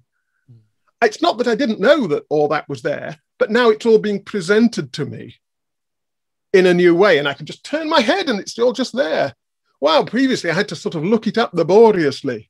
And now it's just all available to me. Wow, that's neat. But it's not telling me anything I didn't know. And I think that's the sort of analogy. Do you think that the view of illusionism gets a lot of hate because of the fact that you've used the word illusionism or illusion? I mean, just with some context, a lot of people, because the word illusion originated in Latin. In Middle English, it was translated to mean deceiving or deception. Illudere was the original word. So I think there's obviously going to be this backtracking that has to always occur. And I think that's why Michael calls it a caricature. And I know Nicholas Humphrey refers to it as something else. But I want to ask you about, before we get to the fact that this word, the choice of the word might affect it, what are your thoughts on Nicholas Humphrey's change in direction regarding illusionism? Because I've read his papers and there's a clear shift in his thinking. What are your thoughts on that? I'm honestly not. I want to talk to Nick some more. I'm not sure there has been a shift. There's certainly a shift in the way he expresses the theory. And I don't think the theory itself has shifted. I don't think the theory going back to seeing red and soul dust and the work that he's doing now, I don't think there's been a radical shift at all in the theory. I think, the refinements and so on. At the time of Soul Dust, he was quite happy, I think, to embrace an illusionist label. And the first chapters of Soul Dust are really quite a good statement of the illusionist position. And he does use the analogies of the metaphor of magic, stage magic, and so on. He talks about a magic show and so on. So it's really quite robustly illusion. Now, I don't think he's really changed that basic position, but I think what he's doing, and to some extent, this is what Dennis is doing. What I'm doing, he has this picture, and he's trying to get people to see it and to recognize that it's a different way of thinking about consciousness and a better way. And so it's not that we've got detailed sort of arguments from premises to conclusions. It's trying to get people to look at conceptualize the whole thing differently. And so we try out different ways. Think of it like this. Think of it like a magic show. Okay, think of it like a surrealist painting. Think of it like this. It's trying to break down that those Cartesian intuitions, while at the same time doing justice to their strength. That's the balancing act you've got to do. Is it Humphrey who refers to it as phenomenal surrealism? I think he's used the term surrealism. He says the red is more red than real red. Yes, it's actually even better that you make this conclusion. And it's again, and the point is that he would want to emphasize there is that I think, I don't want to put words in his mouth, is that it's a creation. Surrealist paintings, these are creations, these are interpretations of the world by artists, which is what our brains are. So I think he's wanting to emphasize as you said, illusion can seem like a negative thing. You've got it wrong. No, he's saying we've got it massively right in that we've created this wonderful thing. It's not, a sort of piece of the furniture of reality. It's a creation that we've sculpted for ourselves to enrich reality in the way that artists do. So I think what he's trying to do there is develop a vocabulary for expressing essentially the same view that does more justice to the positive aspects, the creative aspects of it. I think that's right. I would need to get down into, there are a few things that Nick says sometimes that I'm not sure I'm quite happy with, but I think certainly the Soul Dust picture, I like that very much. And I don't think there have been radical changes, but yes, it's a matter of trying to find a vocabulary, a set of thought experiments, intuition pumps, analogies that help to get this picture across. Do you think magicism would have been a better term? Magicism. I did originally want to call the illusion problem the magic problem. I think it was Dave Chalmers who persuaded me to call it the illusion problem, which I think he may regret himself. It was possibly a great way to help formulate the meta problem at that point. Yes, the trouble is, of course, if I called it the magicism, then, well, that suggests something, and that could be misread as it could have come across as more there really metaphysical. And any single word is going to carry connotations that you don't want because it's a complex position. One thing I do like about illusionism is that I do like the fact that it provokes people a little bit, because yes, some of them just see the word, get a vague idea of what it is, and get provoked and just don't bother engaging. But others get a bit provoked and think, that's intriguing. What could he possibly mean? And then they get drawn in and have a look and find out, oh, right, he's not saying, that I'm not really like awake or something. I'm not really seeing things. He's saying that this common conception of what it is to see things that's common in the Western tradition, the Cartesian tradition, is wrong. And I do like that. I like one reason I like the illusion metaphor is because of the connection with stage magic. Again, Dennett has repeatedly used this. And the great thing here is that stage magic is all about creating an effect. And this is what consciousness, whatever it is I think it's an evolved feature, and it's being created because it's what it does. It's not an epiphenomenon. Just to think of that it doesn't do anything, I think, is ridiculous, because it's supposed to be so important to us, right? Now, if it's so important to us, then it's going to come under selectional pressure. And I think think of it in terms of the effect. What effect are our experiences having on us? Mm-hmm. What effects are they having in regard to our reactions to the world? What effects are they having with regard to our conception of ourselves and our self ability to control and manipulate ourselves and communicate about ourselves? Think about the effect. And now the effect is kind of wondrous. And so is the effect of a magic show, levitation. It's a wondrous effect. How could that possibly be done? It seems to be a hard problem. It doesn't seem to conflict with everything that we know about the way the world works. And there's another aspect to this analogy that I particularly like, which is that when you know how the levitation is done, you're disappointed. You think, oh, it's just that. Oh, it's disappointing. You don't really want to know. And that's a feeling like, what? It's just brain activity. Oh, it can't be that. This can't be just brain activity. It's, well, the effect it had on me was so much more. It's like that feeling of the disappointed child who sees how the trick's done. Tricks are never, you don't want to reveal the trick because it's disappointing. That's how I feel about the brain. Although actually in this case, the brain science is pretty amazing too. Yeah, I mean, there are some very good theories as well. If you think about, I mean, I know Nicholas tries to also give the evolutionary basis for why it should happen. And he does a very good job. I've read Soul Dust, I've read Seeing Red. But Michael also talks about attention schema theory. So he tries to address both the heart problem and meta problem by just doing the same thing. He calls it a caricature. He refuses to be labeled as an illusionist. but he acknowledges the fact that it is very much a theory of illusionism. He doesn't like the term. Yes. I like Michael's work a lot. I think he's relatively few scientists who is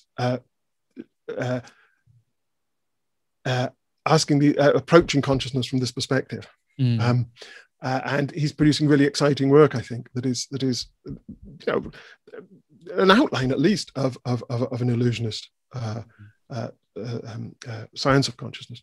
I certainly think that the attention schema thing is part of the story. I think we're going to need more than that. I think we're going to need more kinds of self-modeling as well as modeling of attention. I think we're going to need modeling at least of the reactive process, something like a reaction schema. Because I think when our intuitions about the feel of experience are not just to do with where our attention is directed, but about the impact that stimuli are having on us. The qualities of experience, these are things that are meaningful for us. Well, obviously in the case of pains and pleasures and so on, but I think colors and sounds and tastes and things, they're not just like a sort of gratuitous add-on to make the world more interesting. It's packed with significance. That's nice. That's not nice. It's far from taking the sort of affective dimension out of consciousness. I think illusionist puts it right back in there. It's not just a kind of like a sideshow that's just incidental to all the real information processing. It's packed with information about the importance of things, the significance, the way that the world is impacting on us, the reactions that it's evoking. So this story we're telling, it isn't like a sort of idle, sort of fairy story that just to amuse ourselves. It's a story about what things mean. Yes, I think that a lot of the times when we're talking about even the perceptual illusions, a lot of people seem to disregard them as quirks, but not merely quirks. This is how we function. This is meant to be the way we're meant to react to this. Or the worst, it's at least it might be it's a side effect of something that is highly adaptive. Sometimes these are the sensory systems have used shortcuts and so on, and these are side effects of them. But there's always they're not just just sort of mysterious things designed to puzzle us. No. But it's fascinating because once you adopt certain theories, for example, if you're looking at free will, illusionism, trying to figure out consciousness, there are so many ethical implications to all of these discussions. I mean, once you adopt, for example, the fact that determinism is true when you're talking about free will, there are lots of studies that show that when people believe this, they're less likely to have accountability for their actions. What do you think are the philosophical implications of illusionism? The philosophical or ethical? Sorry, the ethical implications. Yeah. Well, now you make a good point there that I don't think that, just to take determinism for that, I don't think determinism has any negative implications, but a misunderstanding of it might have. If people think that if people think that the truth of determinism would somehow mean that they are constrained in what they can do, that would be, I guess, bad. Of course, they're not. The only thing that's constraining them is themselves, is their own. You can't be constrained by your own cognitive processes. By, my brain made me do it, sir. No, you are your brain. You're constrained by outside influences. You might be also constrained by certain habits and things that you've developed yourself, but then they are part of you, and they've got ways in which you can deal with them. Determinism itself doesn't constrain you. But you might think it does, and that might be worrying. So, okay, now with illusionism, I don't think it has negative consequences at all. In fact, I think it has rather benign consequences. I mentioned earlier that it helps to dissolve this sense of our each being radically isolated from each other, inhabiting private little metaphysical bubbles, as it were. I think other people's mental lives are not hidden from us in that way, or just contingently connected to the way they're reacting to the world. If we study another person with enough sensitivity and enough detail, we can know what the world is like for them, and that, I think, puts us in a much better position to understand them, to empathize, to care about them. So I think this brings us closer to each other. I like that. I think this is. I think even when you take into account that sort of humility that comes with it, the fact that we're taking ourselves away from this top of the pinnacle that we keep putting ourselves back on. Absolutely. And it's, for instance, one question that always, from a realist perspective on phenomenal consciousness, there's always this question: which other creatures possess it? And it seems to be a kind of on-off thing. Either there is this inner world or there isn't. I mean, do octopuses have an inner world? Well, maybe it's very different from ours, but they either do or they don't. It's on or off. So in which creatures is it on and which creatures is it off? Mm-hmm. What's it like to be about? What's it like to be an octopus? We can't tell. All we can do is map their sensitivities and reactions. Mm. We can't pierce through those to some pure phenomenal essence. So their conscious, and if you think that consciousness, phenomenal consciousness, is what really matters ethically, this means that the grounds for ethical concern are systematically hidden from us. Mm. We can never tell whether we should care about octopuses. Well, that's a pretty depressing view, I think. It's kind of, you think, well, so what, your intuitions, octopuses, no, unconscious, my intuitions can't. That's it. I can't convince you. Now, look at it. Remove the idea that there's this radically private inner world and that all there is this hugely complex set of sensitivities and reactions, and we can start making progress. We can study octopuses and find out what they're sensitive to and what kind of reactions different things provoke in them. And then we can ask ourselves, does it matter to you that a creature with those sensitivities and those patterns of reactions is being injured in that way? I mean, even dolphins, if you look at the way dolphins react to humans, they can communicate, they sort of lie, they have this way of interacting. Something funny I saw the other day, it was the dolphins understand us, but we still barely understand dolphins. It's quite quite fascinating. But I know you've written, you were part of the Cambridge Handbook of Cognitive Science, one of the authors, and the Cambridge Handbook of Artificial Intelligence. So I'm curious to know, what are your thoughts now moving forward with illusionism, and what are the possibilities moving forward regarding artificial intelligence and just the cognitive sciences in general? Well, look again, one of the problems for AI, this is a really interesting, one of the big questions there is, can we make artificial consciousness? And could we know if we'd made it? Well, again, we can create systems with certain abilities, with certain kinds of perceptual sensitivities, and with certain then that can use perceptual information to regulate their behavior and to generate a whole raft of responses. And we can we can map those in great detail. Maybe we could make ones that have the same range of sensitivities and reactive dispositions that we have. Would it be conscious? Well, it all depends on what you think. Again, what you think is necessary to produce consciousness. If it's something extra, something over and above all of those things, what causes it to emerge? Is it enough to produce the same sorts of information processing activities, the same sensitivities and reactions, or do you have to produce that in the same way that produce those things in the same way that they're produced in humans, using biological materials? Is there something special about biological materials that causes consciousness to emerge, and artificial materials, silicon or whatever, wouldn't? And that's something that possibly, and that is something that John Saul talks about. Yes, exactly. I mean, the Chinese room experiment, for example. Yes. The point is, if you look at it that way, there's no way to know whether you've produced it. You know that you say you've produced a creature like some intelligent robots in science fiction that can talk to us and tell us that and say, yes, I'm conscious, I'm experiencing things. Still, maybe all you've produced is a creature that thinks it's conscious, that reacts as if it's conscious, but it doesn't really have this essence. Maybe the essence of consciousness hasn't really emerged because you've not used the right materials.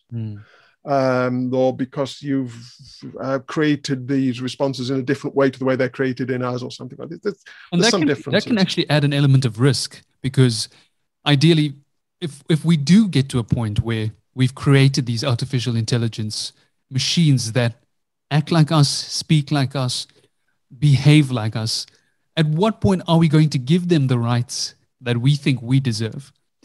Well, again, it's exactly the same situation with animals. If you think that this matter is determined by whether they possess some extra feature that is radically private, that only they can really know whether they have it or not, then all you've got are intuitions. And you might systematize those intuitions into some sort of theory and say, okay, this thing emerges when you have this kind of information processing, or when you have these kind of components, biological components or whatever. But you can't test it because you can't get into the creature's mind and see whether the lights have come on, whether the phenomenal lights have come on. You can't get past the reactions to the phenomenal reality. So it's the answer to this ethical question is going to be forever hidden from you. The best you can do is guess at it. And I think we've already started doing that to a sense. I mean, the types of animals we've studied. We looked at chimpanzees, orangutans. We've always looked at ones that were similar to us to find these correlates. And then when you look at an octopus and how far away it is from us, the relationship's so different. The evolution of an octopus is so far from us. And then you can see that still this being has so much cognition going on. It's doing such intriguing and fascinating things. There's no need to project some sort of an essence onto it. This being has its own experience. Exactly. It's, the alternative perspective to the one I was just outlining is the illusionist one, which is whatever judgments we make should be made on the basis of the kind of sensitivities and reactive dispositions the creature has. So just study the creature, see what it's sensitive to, see what effects things have on it, what kind of psychological effects, emotional effects, if you think it has emotion systems, what kind of behavioral effects. How does this affect it? And does it matter to you that it's affecting it in that way? That's seems to me a perfectly sound basis. In fact, the only real basis for making these decisions. I mean, suppose there were this phenomenal essence in their heads. Well, what difference does that make to the creature? Suppose there is this, say, phenomenal essence of like extreme pain, but the creature is kind of not noticing it. And it's not having, it's being projected in the inner cinema, but sort of the homunculus that watches the inner cinema is asleep and it's not reacting to it. Well, so why would that matter? And it's the only things in the end that matter are effects, how the world is impacting on us. And that would go for the inner world too, as far as I can see, unless you think that somehow this inner world is a separate thing, quite separate from the the rest of the cognitive system, the rest of the psychology, and it's a kind of like an entity in itself. And what happens to that thing matters intrinsically to the thing itself, rather than to the. If it's not having any effects on me, but it's having effects to the thing, we're back to a soul, back to a Cartesian soul. If you think there is this non-physical substance that enters these states, and those states matter for the thing itself, yeah, right, okay, then I can get that. But if I'm just an organism, then anything that's happening in my brain has to have some effects on the rest of the rest of the organism for me as the organism to care about it. So I think that we still haven't got rid of the Cartesian dualism, and the Cartesian dualism is affecting the way we think about other animals, and the way we think about artificial intelligence. And, you know, if we put together the right components in the same way, would the lights suddenly come on? Would this inner world spring into existence? That's the wrong way to think about it. It's not only the wrong way to think, even if it were the right way to think about it, it wouldn't get us anywhere. We'd still have to think about it in the illusionist way, even if realism were true, because you can't do anything with the realist way. It's putting all the relevant facts completely beyond our powers of inquiry. So you can't do AI on a Cartesian basis, even if Cartesianism were true. Yeah. So you've got, in practice, this is the thing that Dennett often says, that, you know, scientists are effectively illusionists because all they're studying in the end are reactions. True. That's very true. I think another way to look at some of the ethical implications would be, there is a field in psychiatry known as phenomenological psychopathology. And the very essence of phenomenological psychopathology is obviously phenomenology. It is the very focus, the very core of this treatment basis. And they try to look at patients not merely as and nothing but, because of course it can come across as very, very much reductive. We can sound very reductive when we say we are inherently these chemical reactions, we are inherently all these neurotransmitters communicating to each other. But when you take on that phenomenological perspective, you tend to treat someone more like a person. So I think that's a certain aspect where I think ethical dilemmas will arise with the illusionist view. There's nothing in illusionism that is incompatible with that approach. Because when you take that approach, you're simply asking people to talk to you about what it's like for them. And that is completely relevant from an illusionist perspective, because it's another kind of reaction. What their story is, what their self-narrative is, that's the heart of the matter. Okay? Yes, you must know their self-narrative. How else are you going to know how things are affecting them? How are they vibrating in response to the world? Absolutely. And the more you can get of that self-narrative, the better. And of course, you don't say to them, oh, your self-narrative is wrong, it's just an illusion. You say, that's your self-narrative. And it is their self-narrative. It's not like, it's like, you don't go to an author like Conan Doyle and say, oh, yeah, that's wrong. You got that role wrong about Sherlock Holmes. No, that's your creation. It's like, again, with Humphrey, with the surrealism. This is what you've created. This is your creative interpretation of yourself. And that's incredibly valuable. It's incredibly important for you. And it's important for us in trying to understand you. Yeah. All that illusionist says is, don't assume, though, that narrative is a literal report of an inner world that has all those entities just as described in the narrative. Just as you don't read Sherlock Holmes stories, you don't have to assume that there really was this, individual in Baker Street and so on. It's treating these reports as you treat like poetry or fiction and so on. They can be immensely expressive, and they can tell you really important things about human life and so on. It's just that they're telling it in a fictionalized vocabulary, if you like. But they're still using it to express things that are absolutely. I agree. I don't think they're at odds in any way. I do agree. I think. Sorry. I do worry, because you said this earlier, that people may think that there is this opposition, and it's not just the name. I mean, the doctrine itself, if it's not understood well, and this isn't a criticism of people who understand it well, people don't have time to study philosophy. And in fact, if you don't know, I mean, it was I like the way you started by asking a bit about the history, because you need to know how we got into this situation in order to know why you need this remedy to get out of it. Mm. And if I just sort of propose this theory just out of the blue with no context, if phenomenal realism weren't the dominant position, then this would seem strange. Why are you saying this? But the point is, there's this whole tradition of several hundred years that has infected our philosophical thinking, and still infects not just philosophy, but the way science is done, the way we think about artificial intelligence, and it's distorting it. Mm-hmm. And so you have to sort of say, no, stop, that's wrong, that's an illusion.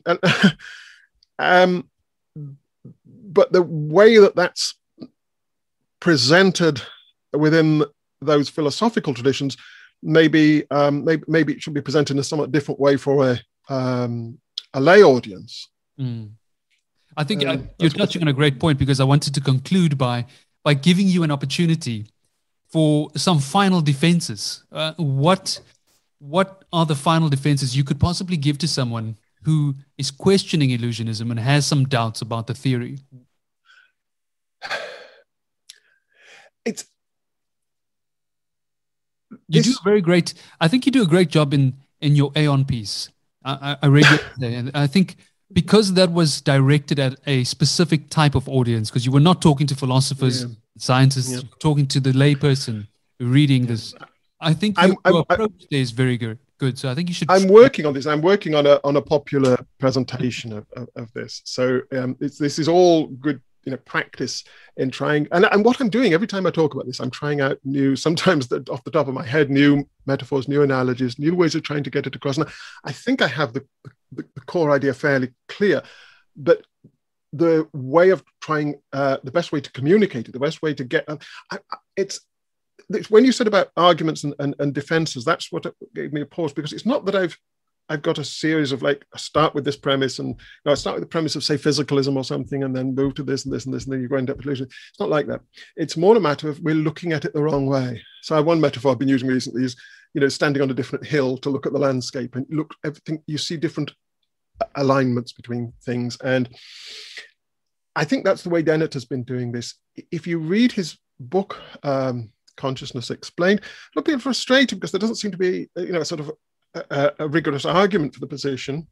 Mm. It's just a kind of a lot of thought experiments and analogies and suggestive descriptions. And yes, that's exactly what it is, because he's trying to get you to come over here and have a look at the landscape from that perspective. Consciousness Explained is sort of an intuition pump book for illusionism. Yes, absolutely, and which is we need to pump the counterintuitive in the counter Cartesian intuitions. Mm. So it's easy to pick up on particular notions to take the term illusion and say, look, illusions have these features and this doesn't have these features, so that's kind of superficial.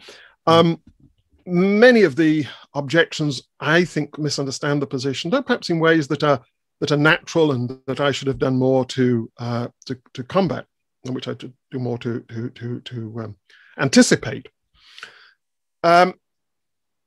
Really, the best way to get somebody the best way to defend the position, I think, is to try and keep explaining it better and get people to try and adopt it, at least as an experiment. Mm-hmm. Try looking at it this way, because I think if you don't actually try to inhabit the perspective and see things through the illusionist spectacles, you will, the intuitive resistance, because you're still stuck in a Cartesian mindset, the intuitive resistance will be so strong that you just won't, you'll maybe come up with some objections, and I can maybe give you some responses to those objections, but you still won't be satisfied. You say, yeah, well, whatever, you're saying that, but still, it's just, can't be right. So the best form of defense, I think, is to keep trying to present it in more accessible, more friendly, more intuitive ways. Mm. There aren't really intuitive ways of thinking about consciousness. A lot of people, I'm not sure, are you familiar with the work of Darren Brown? Oh yes, I call my website Tricks of the Mind. Yes, and, exactly. And he's written a book called Tricks of the Mind as well. Yes, he has. I've got a copy. Because that was actually one of the ways I steered into this route. It was watching the type of brain tricks he performs on people, the mentalism, to show people exactly how much we misinterpret things. What's so cool about Derwent's work, I think, is that a lot of what he does, as I understand it, is just standard, conjuring tricks that are, methods are known for a long time. But whereas conjurers traditionally presented this as magic, as some kind of, just supernatural thing, he presents it as super psychology. Exactly. So what he's using is using super psychological powers. It's not magic. It's not that. It's my super psychological powers that maybe you could develop. And it's not super psychology. It's tricks. It's trickery. Exactly. But he makes you think it's super psychology. And I love that. And again, I think another one of his books is called Pure Effect. This is the thing why I like the analogy with magic. It's about effect.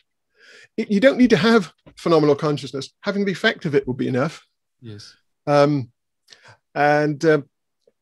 it again, what happens then? What happens when there's the presentation? What's the effect on the audience? Do they feel that something wonderful has happened? Do they feel a lot of people, sorry, I've lost my train of thought. A lot of people tend to think these representations are occurring as an image, where we know you're not really saying that.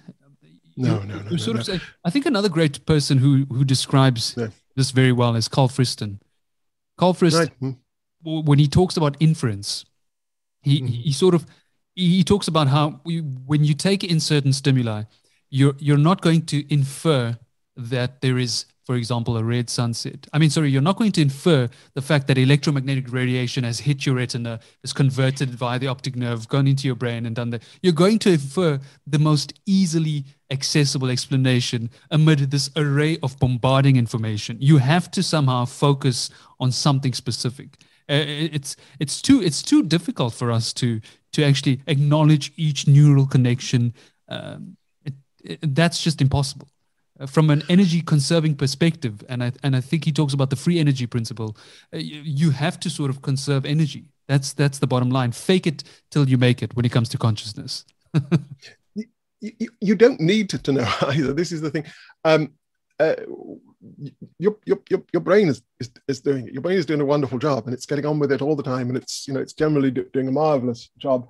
And a lot of the time, you really don't. You, as the person, as it were, you don't need a story about what the brain is doing. You don't need to ask yourself what the brain is doing. You don't need to tell anybody. You just need to get on and do it. If you're playing sports or something, you're right in the moment. You're in the zone. You're not in your head, as it were. Then you're in the world. You are just something in the world, interacting with the world in a rich and complex and quite wonderful way.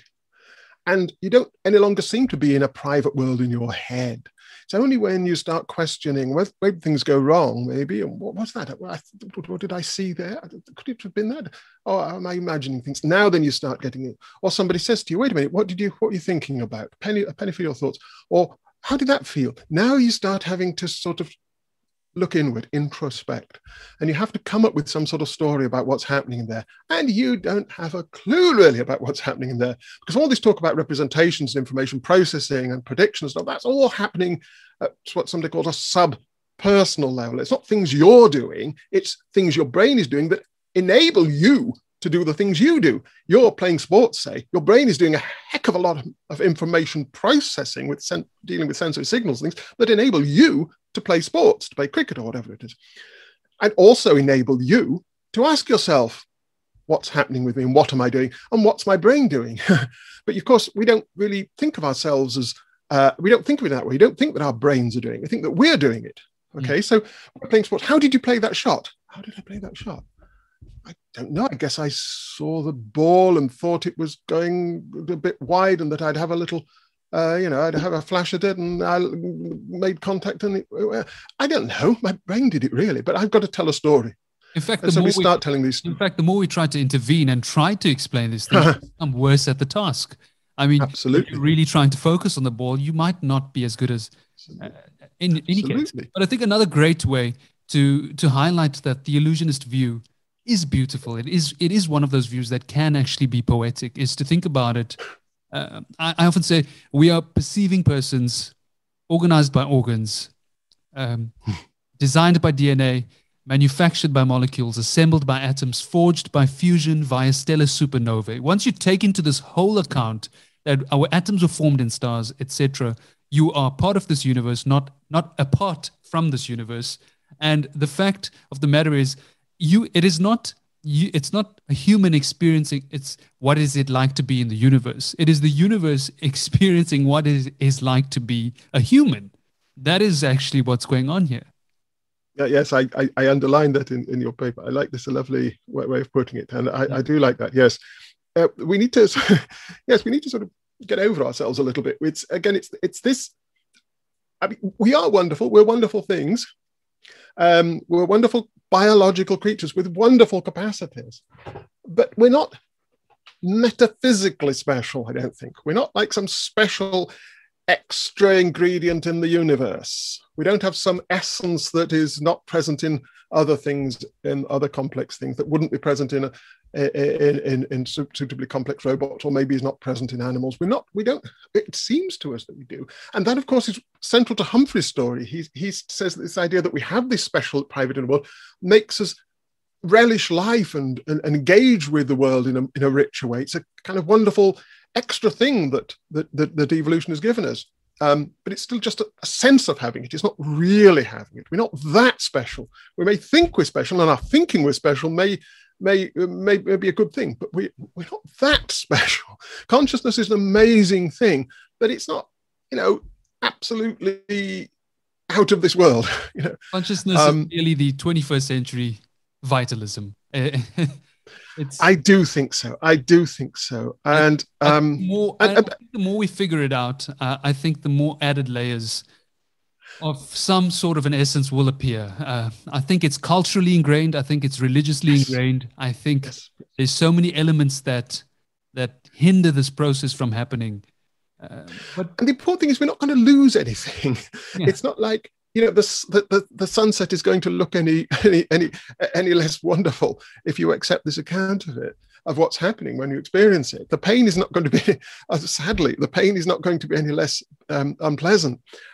It's just that we're going to have a richer understanding of what is occurring when you see the sunset, when you feel the pain. And in a way, one of the reasons I resist treating consciousness in this metaphysical ways, it kind of just draws a line under explanation. It says, well, this just emerges. That's it. We don't know how. Can't explain it. It's just an extra feature. It just emerges.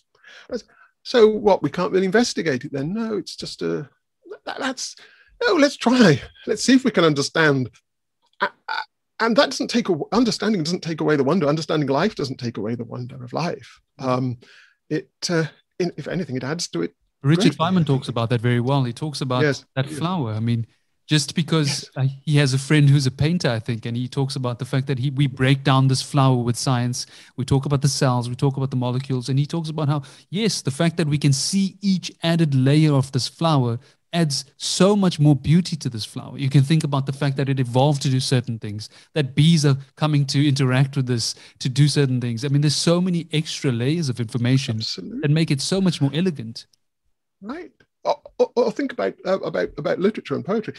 If somebody had read a novel, taking it to be an historical account of of real events, and we said, no, actually, it's just a fiction. They're not going to say, oh, well, it means nothing to me now. In a way, it's precisely because novels can pull together so much of human experience and put it together and package it in a way that is so that creates such an effect upon us that maybe a mundane story of the actual events wouldn't. That's what makes it so wonderful. That's what poetry. Again, we're back to Humphrey again. This creativity, the way that a poem it distorts in a really creative way, in an expressive way, and a mundane account of a sunset or seeing a bunch of daffodils wouldn't have anything like the effect that a poem can do. I mean, so it's far from an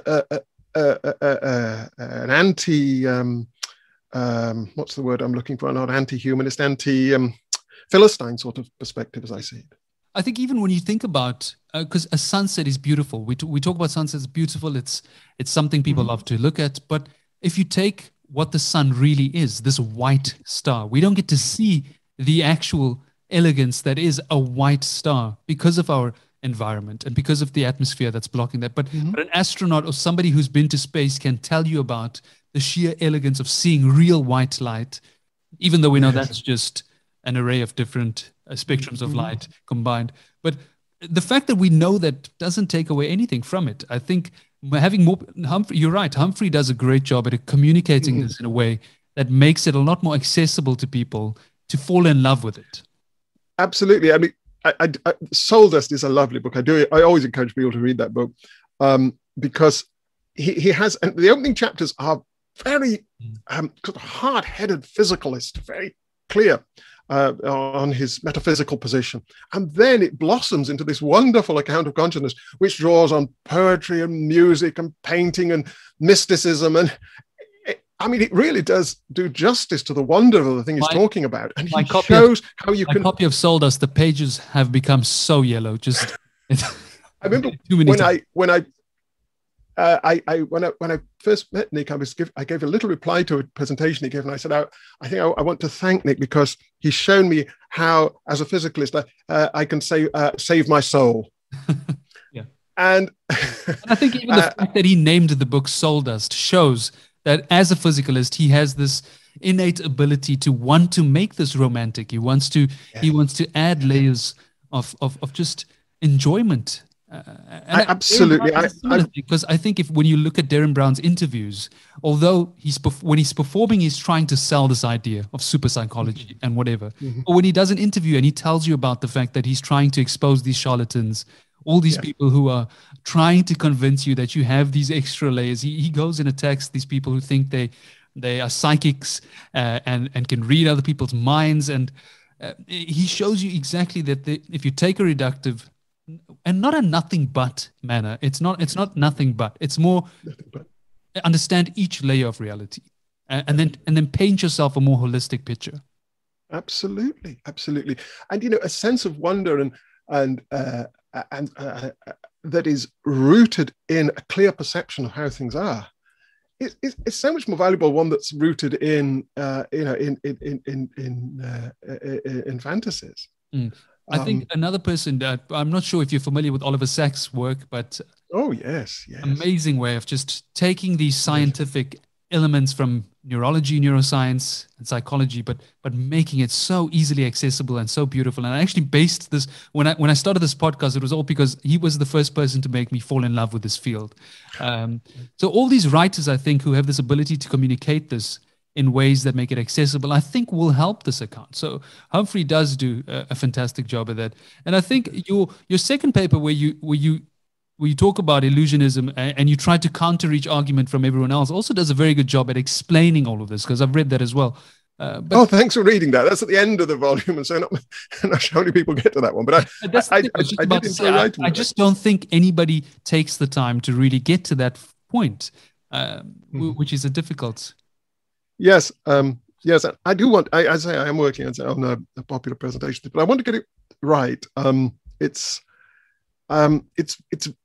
You see, it's easy to write for a philosophical audience because it's the kind of the rules of the game are kind of set out, and you know what sort of moves you make, and they make those moves and you make these moves, and everybody kind of understands it, and so on, and there you've established it, whatever, with these caveats and so on and so forth. But it's often these papers have a lot of clever moves in them, but very little reflection on the nature of the game itself. Yes. And if you want to write a popular piece, and I don't mean popular in a dismissive way at all, I mean a piece for people who aren't obsessive, philosophy, like obsessive chess players, you can't just take the game for granted. You've got to explain why we're playing this game in the first place. And what's the point of it? And you've got to, and sometimes you see that really, it's not even about that particular game. It's about getting I'm sorry, I'm losing track. I'm losing grip of my metaphor here.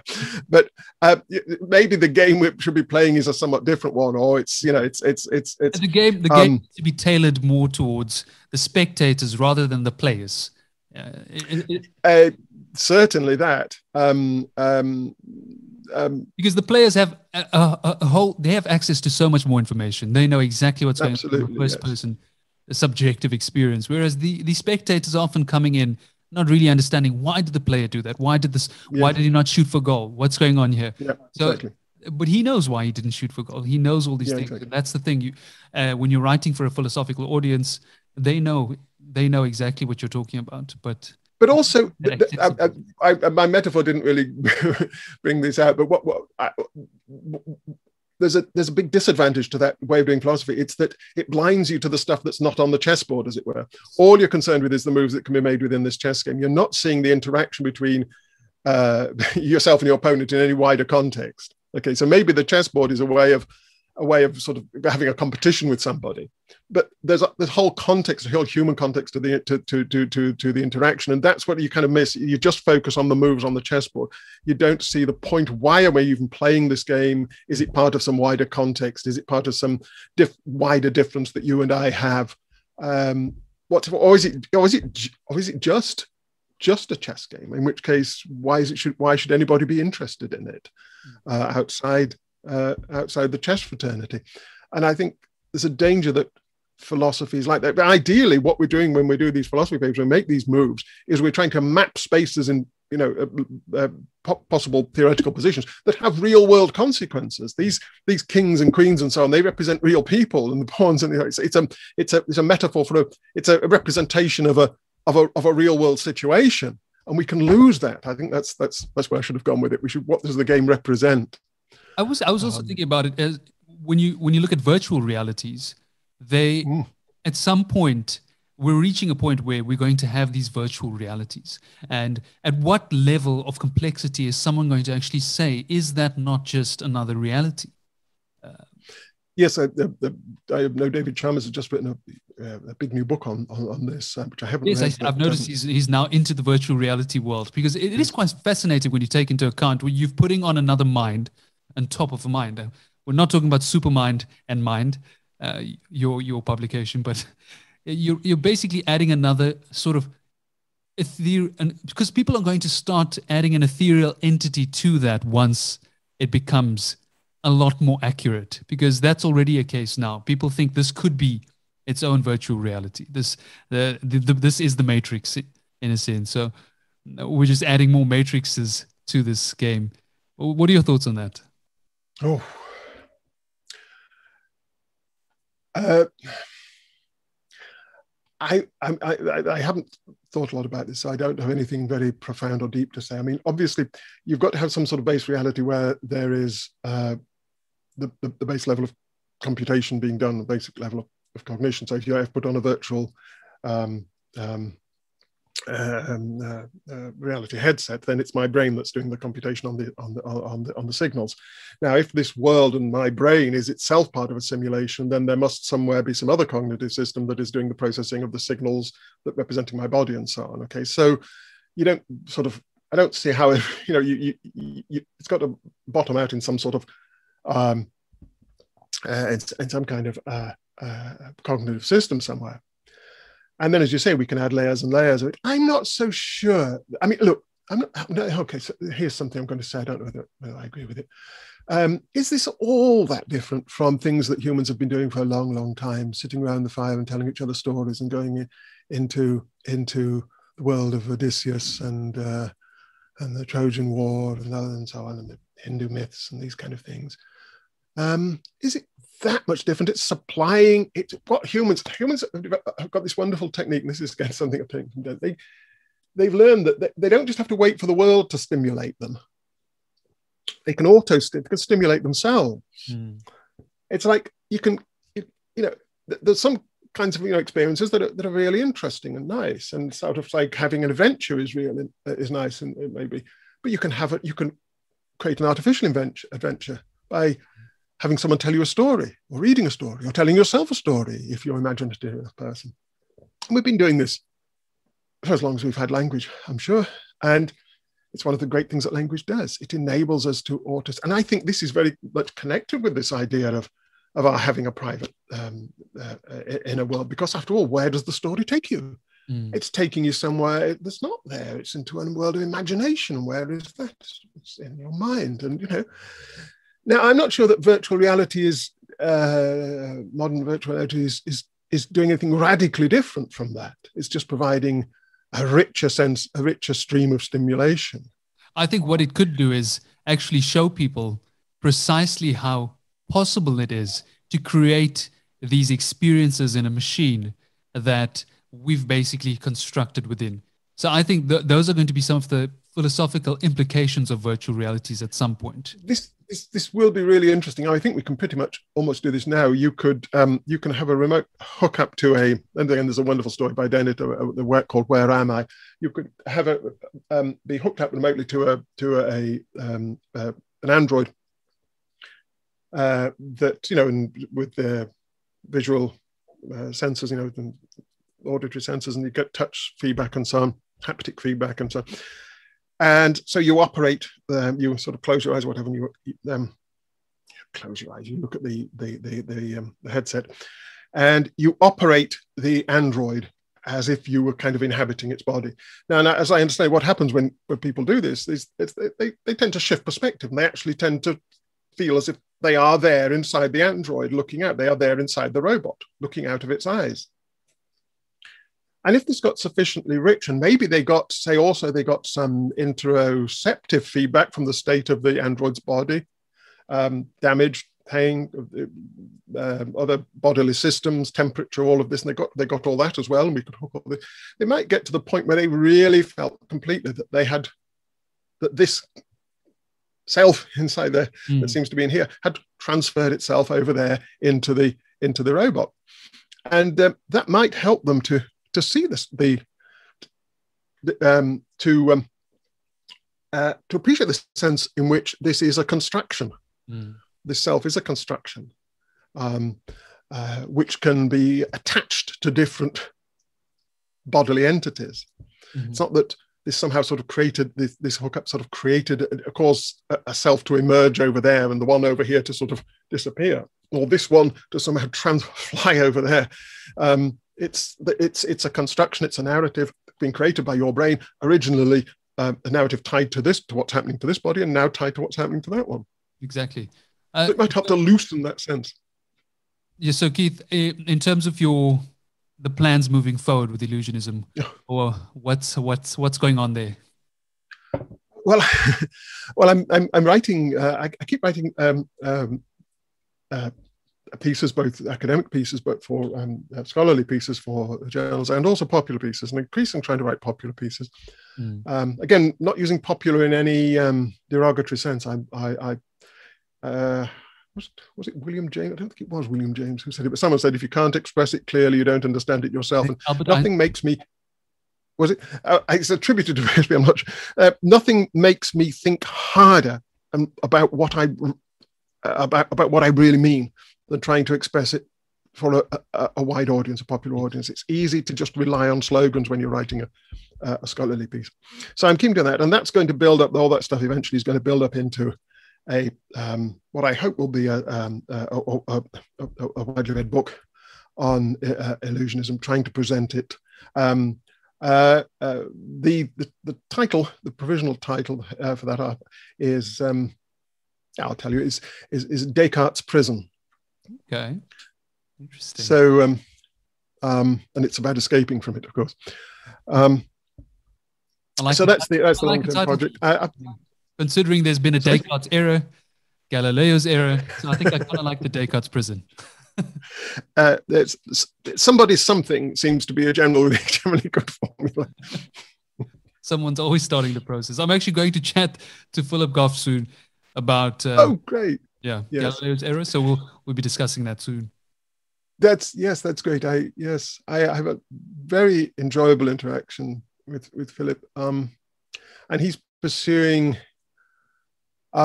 He's investigating what happens if you take this intuition seriously, and where they take you, and he's doing that with a great deal of rigor and intelligence. Yeah, it's strange because Philip, as a panpsychist, as someone who takes panpsychism as the view, he considers illusionism to be the second most coherent and logical one. I think if he had to choose any other one, he would possibly go to the other side. I know David Chalmers said that. I didn't know Philip had committed to it as his. Yeah, I think yes. I think he does mention that, doesn't he, somewhere? But that's because we both share the reason that we agree on that. I mean, I agree that it's a choice between something quite inflationary, metaphysically inflationary, like panpsychism or illusionism, is that neither of us think that this middle position of being a realist about phenomenal consciousness, but saying that it's just physical, we don't think that works. Yeah. We think, you can't have your cake and eat it in that way. You can't be a realist and say, yes, they really have these mental qualities, but they're just physical states of the brain. We all, Chalmers, Goff, myself, we all agree on that. You can't have that. If you want to be a physicalist, it's not just about being a physicalist. It's about if you want to explain the brain, explain consciousness in neuroscientific terms, in naturalistic terms, then you've got to go the whole way and be an illusionist. And if you look actually back at the early mind-brain identity theorists from the 1950s, people like Ulin Place and JJC Smart, they were quite clear about this. I mean, Ulin Place was quite clear about what he called the phenomenological fallacy, the idea that there really is, when you have an after image of green, seeing something green, that there really is something somehow green somewhere in your mind, if not in the world. He was quite clear about this. And I think philosophers have taken a sort of long loop away from that. And I'm trying to draw them back to it, really. I think Thomas Metzinger also does it well. He says, I mean, it's an illusion that you think that when you dig into that brain, if you dig into the head, you're going to find something. All you find is just neural tissue, a bunch of neurons, a bunch of blood vessels, nothing else. There's no space in the... I think it's Dennett who says there is no room in the head for anything extra, but... There's a great quotation here from Paul Brox, from his book Into the Silent Land. I'll just read it, called The Space Behind the Face. And he says, the illusion is irresistible. Behind every face, there is a self. We see the signal of consciousness in a gleaming eye and imagine some ethereal space beneath the vault of the skull, lit by shifting patterns of feeling and thought, charged with intention and essence. But what do we find in that space behind the face? When we look, he's a neurologist. The brute fact is that there is nothing but material substance, flesh and blood and bone and brain. I know, I've seen. You look down into an open head, watching the brain pulsate, watching the surgeon tug and probe, and you understand with absolute conviction that there is nothing more to it. There's no one there. It's a kind of liberation. It is. Liberation. And then he goes on, the illusion is irresistible, but not indissoluble. And what's wonderful about that is, if this is a wonderful book, by the way, I recommend everyone to read it, Paul Brock's Into the Silent Land. It's a book about the brain, about written by he's a neurologist, isn't he? And it's that perspective that I just read, that is the one that informs it. But at the same time, it's a deeply humane book about the people who have these neurological conditions, and about his interactions with them as people, and how you can interact with people both as... The two things aren't incompatible. That vision of what's actually there in their brain isn't incompatible with your interacting with the person as a whole, as a human being, full of a complex, sensitive person. You can do both, and as a surgeon, you have to do both. Exactly, you have to. I mean, the fact that we both are able to communicate right now talks about the fact that we know that we're convinced by each other's illusion, in a sense. So, I mean, you seem conscious to me. I seem conscious to you. We're both unzombie-like to each other. When you're approaching a person, you don't approach their consciousness, you approach the person. And I think that's what a lot of medical doctors, when we try to learn about it in med school, it's all about the person. It's not about the mind. It's not about, you have to take this whole being. Consciousness the consciousness, your consciousness is there. It's in every inflection. Okay, hypothetically, I suppose you could be some sort of computer simulation. You could be some sort of complex android or something. But the likelihood of that is diminishingly small. I can see all the sensitivity there. And if we were to be together in the same room and were to spend some time together and have a drink and so on, I would, the possibility that any of this is kind of sort of created in some simplistic artificial way by a simple sort of computer program or something is tiny. Obviously, you're a living, breathing creature who is, as I like to use this thing, sort of vibrating in response to the world, response to what I say to you, how I look, and we are in a kind of complex dynamic, even through this artificial medium, we're in this complex kind of dynamical interaction. And that's real. And that the consciousness is there in the interaction. It's not residing in some ethereal realm where I can't access yours and you can't access mine. I mean, and it's very easy to be convinced otherwise. I mean, Philip K. Dick, some of his novels, you look at Blade Runner, Westworld, all of these types of shows that show you exactly how easy it is for us to attribute this consciousness to something that's got absolutely no biological relation to us. Yes, but are we wrong to do it? I mean, if they are, the idea is that you can look inside, you take off the face and it's just a lot of transistors or something inside, and you say, oh, it wasn't really conscious after all, even though it was behaving exactly like a human being, so it could be. But then you take off my face, as it were, as Brock says, and what are you going to find in there? You're going to find neurons. And saying, oh, and there's some spooky essence as well, doesn't make any difference to that, because what difference is what's the spooky essence doing? Yeah. No, and actually taking off the face, there's nothing more alien than looking at a person without a face. I mean, it looks so out of this world. Exactly. It does not look anything like a human being once you remove that. And that's exactly what it's a trope in science fiction. That's how you know that it's not. You don't really need to care about it, because you take it off and it's just transistors or something, or just circuits. Mm-hmm. That's a trope in science fiction. As you say, it doesn't show that the thing is a zombie. The whole idea of a zombie is yes, a zombie's supposed to be something that doesn't work. I don't like the inner lights are off. What does that mean? It doesn't mean anything to me. I'm not too happy. I'm not a fan of the argument. I don't think it's conceivable. I think especially when you take into account sort of the psychological zombies, as we mentioned earlier, that are possible with human beings who can almost be perceived as less conscious. I mean, so that means the opposite attribution. This is something I really liked in your paper, that you shared a paper with me about how illusionist and illusionist approach might be applied to schizophrenia, and I really liked that. It's a very promising approach, I think, to testing out illusionist ideas and seeing how they shed light on these cases. And one thing you described there is someone who's the sense of themselves, I think, has sort of broken down. They're not engaging with the world. They're not vibrating. I don't know whether this is a good metaphor. They're not vibrating with the world or with themselves in the way that they did. They're in a narrative of sort of broken down. It's not. They're not seeing themselves as a person who's richly engaged with the world, and so they are. And they seem kind of. They not display emotion. I guess they don't respond in a way that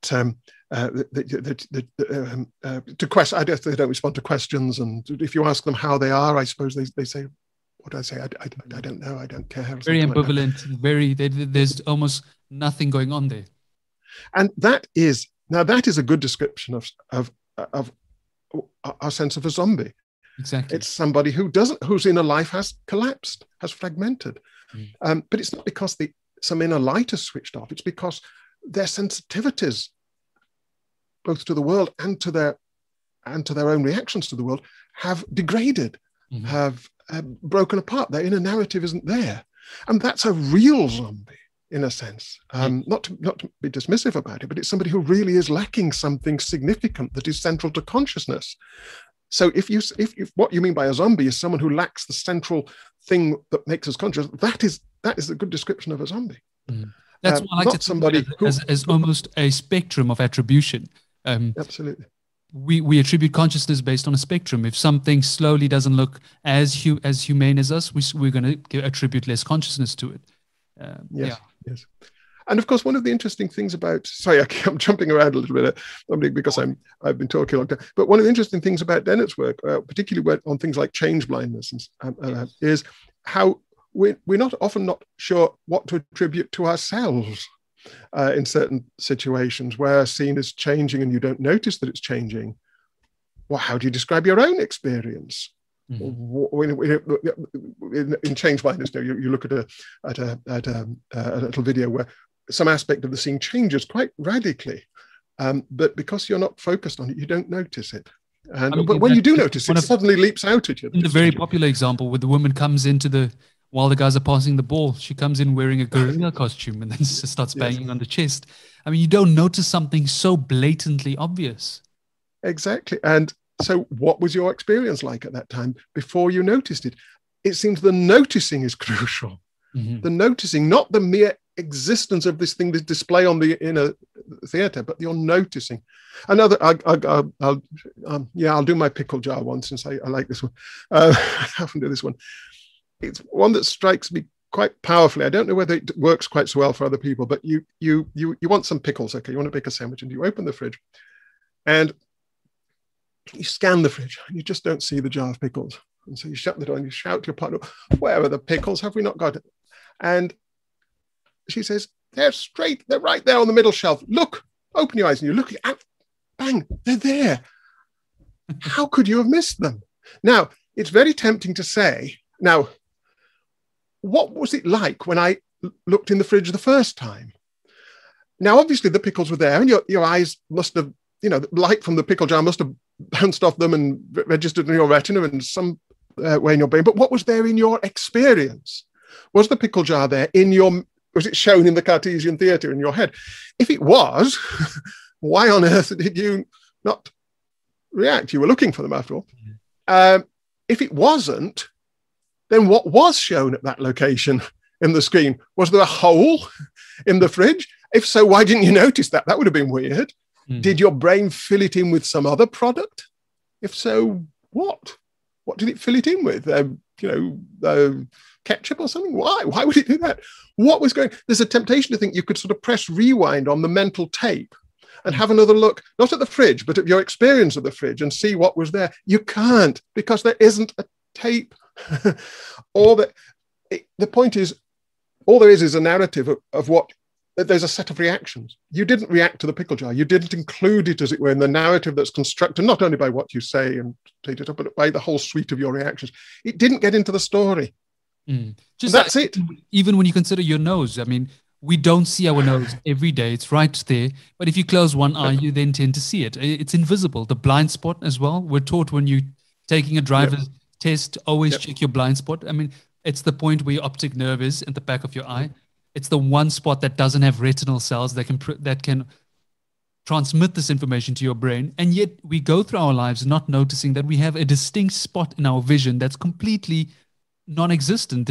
You can fit an entire car in someone's blind spot. That's how drastic it is. We don't notice. We don't notice that. Until it's pointed out, you don't notice that you've only got detailed perceptual, visual information of a very small area in the center of your visual field that's actually hitting your fovea. The rest of it is all very sketchy and really quite hard. If you attend now to what's in front of you and try and describe what's around you, it's not just that it's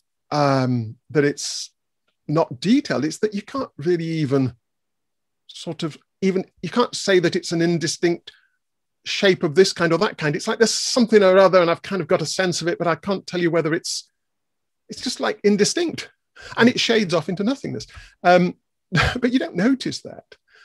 You don't go around noticing that everything's black behind you. It isn't black behind you. It's nothing behind you, because that's not part of your story. And then again, this Cartesian thing always comes back, because then you'll get people who will say, it's only because we're not using 100% of our brains. We're only using 10%. I mean, these old, outdated notions and these old ways of thinking always somehow find their way back. I mean, we know we use as much of the processing power as we possibly can. There is no 10% theory. Evolution can't afford to waste resources like that. Exactly. So somehow they will always bring it back. I think the best way, as you said, is I think Descartes' prison is probably one of the best ways you can possibly move around this. Yeah, it's really interesting as well, and it's been an interesting process since I started doing this, and particularly since I started writing more popular pieces about this, to see the kind of reactions that I get. The ones that just get a sort of sketchy idea and just reject it outright are not so interesting. But the people who really try to engage with it, and you see that they have this Cartesian picture, and they maybe understand some of the force of what I'm trying to say, but they can't get out of this way of thinking. And it's a really that is itself a very interesting fact about the human mind. I think that this, I'm assuming for the sake of argument that I'm right here, that I don't think these Cartesian intuitions that we have are just a product of culture. I think culture has elaborated them, but I think there is something about the nature of the way that the brain models its own activity. Yeah. Again, going back to Michael Graziano's work, that makes them very, very natural for us to develop. Mm. And once we've done this, and once they've taken root, it's really hard to see. It's definitely any other way. There's definitely a cognitive dissonance that occurs the moment it happens. I mean, they've scanned brains where when you put someone up on a functional MRI, you tell them certain things that don't correspond to their religion or culture. Some of their brain activity sometimes just shuts down for a moment, and that cognitive dissonance occurs. And when that happens, the person automatically goes back to whatever they know, because as an evolutionary basis, as a species trying to survive, it's always important to automatically go back to what you know. It's gotten you here so far. You might as well do it. So I think at that moment, when someone is at that very edge, they reach that point where they just switch over, and then they just don't accept it. Absolutely. We need our stories. I mean, we are creatures who, I mean, this is something that, again, going back to Nicholas Humphrey, he talks about occupying the soul niche, a sort of niche we've created for ourselves, a cultural niche in which we think of ourselves as creatures with souls, interacting with other creatures with souls. And this is our environment that we've created for us, and where we live and where we function, and how we conceptualize each other and conceptualize. I mean, think of ourselves as having free will. Again, I suppose that's part of the way we tend to conceptualize our activity in the world. It's not inevitable. And I think there are better ways, but it's a very natural one, I think, and it's one that people, kind of need. At least until they've really got hold of something better. That's where they live. It's like it's like birdsong or whatever. It's a part of it's a culturally evolved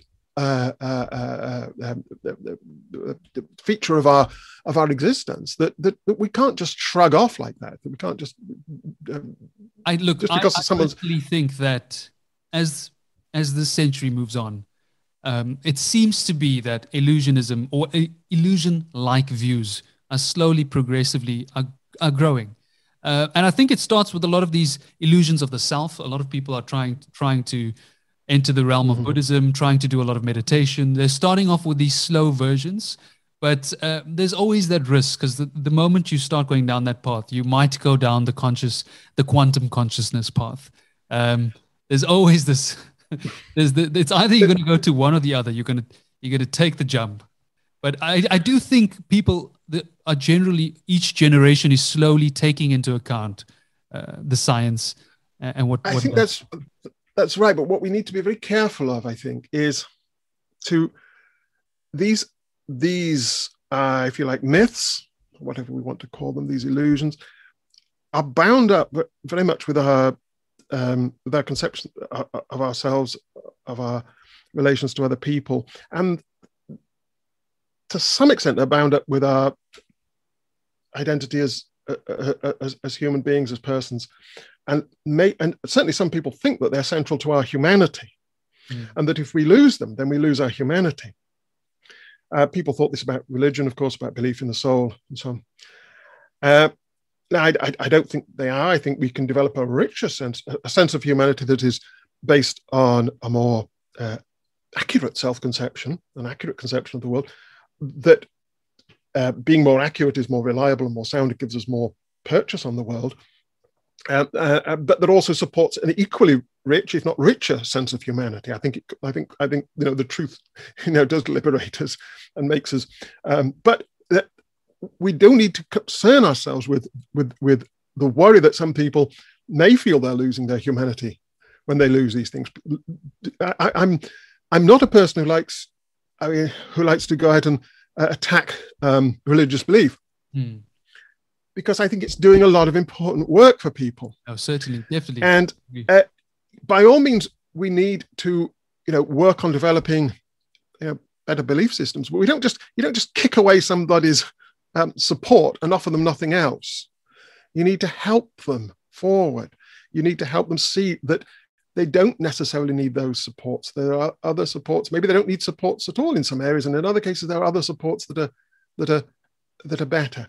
But this has got to be a gradual, sensitive process. We mustn't just we must take care. I don't want to be hard-headedly sort of scientistic about this. I think that's dreadful. That's dangerous. No, I completely agree. I think doing that might cause more damage to the theory in itself. Absolutely. I think at the moment you become so antagonistic to a point where people just cannot relate to you in any way. I think it's bad public relations. I think it's bad, but I think it's also dangerous.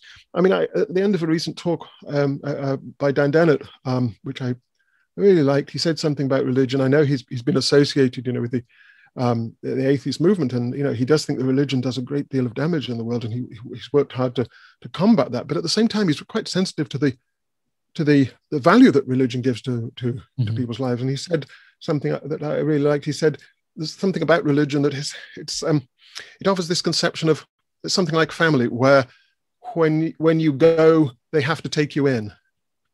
When you knock on the door, they have to take you in. It's got that notion of acceptance and forgiveness and love.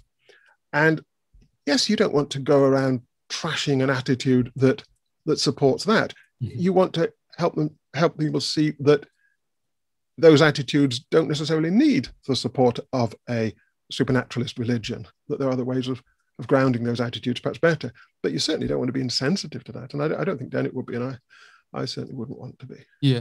No, I agree. I think there's so many aspects to it. And I think Dennett also talks about, I think they talk about the fact that, for example, if you look at some of the art, some of the magnificent things that come out of these religions, there's so much that they add so much complexity to the story as well.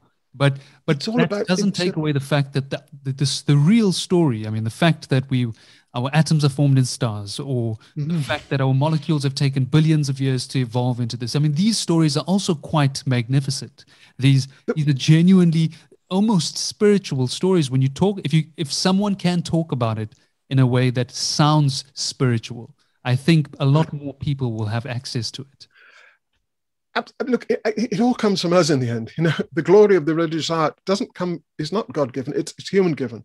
It's a human response to life and their own experience filtered through this set of religious ideas and images. But it's an expression of humanity, expression of us. And the wonder of all this comes from us. And we can be equally wondrous in the way that we respond to scientific frameworks, equally creative, equally, I mean, again, going back to Humphrey, we just need to carry on being human, to carry on being the rather amazing and occasionally awful, but endlessly creative species that we are, whether it's within a religious framework, a scientific framework, whatever. Yes. That's where the wonder and the joy and the humanity comes from, not from something outside ourselves. And I think once you see that, it is kind of liberating, really, because you're not dependent on this framework of ideas. You're free to explore and free to try to get to grips with this. I mean, one of the you talked earlier about this idea of, the way that we've always tried to center ourselves in the universe. And in a way that's right, because we are filtering it all. We are the ones who have, but don't think that somehow it's all just somehow dependent on us. It's all there in its wonder. We are just reflecting it. We're just, mirrors to all this wondrous stuff. Yes, it can lead to some sort of a solipsistic perspective. Once you take it a little too far, I think it definitely does tend to lead itself that way. But overall, I think when people adopt this, the main idea is to always remember that, I think in my essay, I quote Dumbledore from Harry Potter. I say, talks to Harry, says, just because it's happening in your head, Harry, doesn't mean it isn't real. I mean, it's I think to say the similar thing about consciousness, a phenomenal consciousness, because it's not real, doesn't mean we shouldn't take it seriously, or we should still take these contents seriously because it's part of our existence. This is exactly who we are. But that does not necessarily mean we should take it literally. Exactly. Yes. Exactly. It's yes. Again, the analogy with fiction. Fiction is wonderfully important. Often more important than just newspaper reports. Much more important, because it's much more expressive. On that note, Keith, thank you so much for joining me on this episode. I really appreciate the time you've taken out to chat to me. I mean, it was very fascinating. We touched on so many different things. Anything you want to say before we conclude the show? Anything? I think the floor is yours. We've talked for we've talked a long time, and it's gone very quickly. I had no idea that much time had gone by. I just want to thank you for the opportunity. I've enjoyed it. Look, I've done so much pontificating and lecturing. I don't think I can't just wrap it all up. You can continue for as long as you want, but I think I've talked myself out, really. So I really just want to thank you. One of the lovely things that's happened recently, I think, is podcasts, because it's a conversation that we're having. You and I are having a conversation. I have conversations with other people in podcasts, and people can listen to these podcasts and they can comment and they can get involved in different ways. I think this is a really positive thing, that we can have these conversations and we can share them and we can talk things through, because that's how we're going to solve things. We're not going to solve them. Academics can go and reflect on these ideas and develop theories and play these complicated chess games. But if they're going to have any effect in the world, they need to share these ideas, and people need to find these ideas useful to them. In their, particularly, I think, in philosophy of mind and mind sciences generally, this stuff has to help people in some way.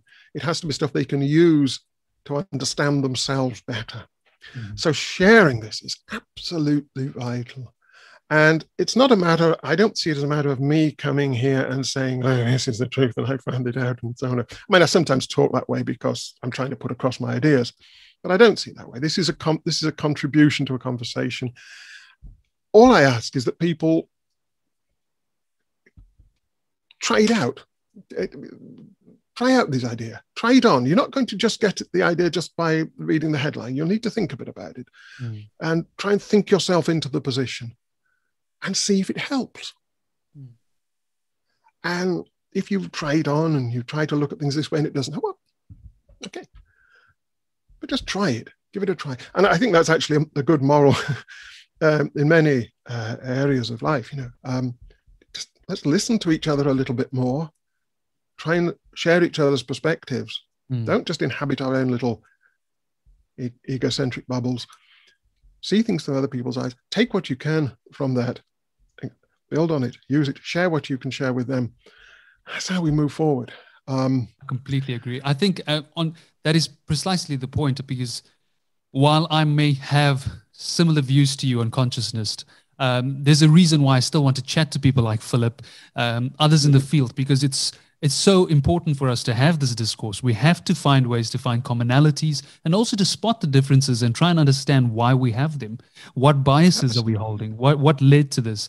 It's very important to know that it's impossible to not have a bias. Oh, Evolved these traits. We are just our biases. That is our cognition is just a whole set of biases. The trick is to have the right biases.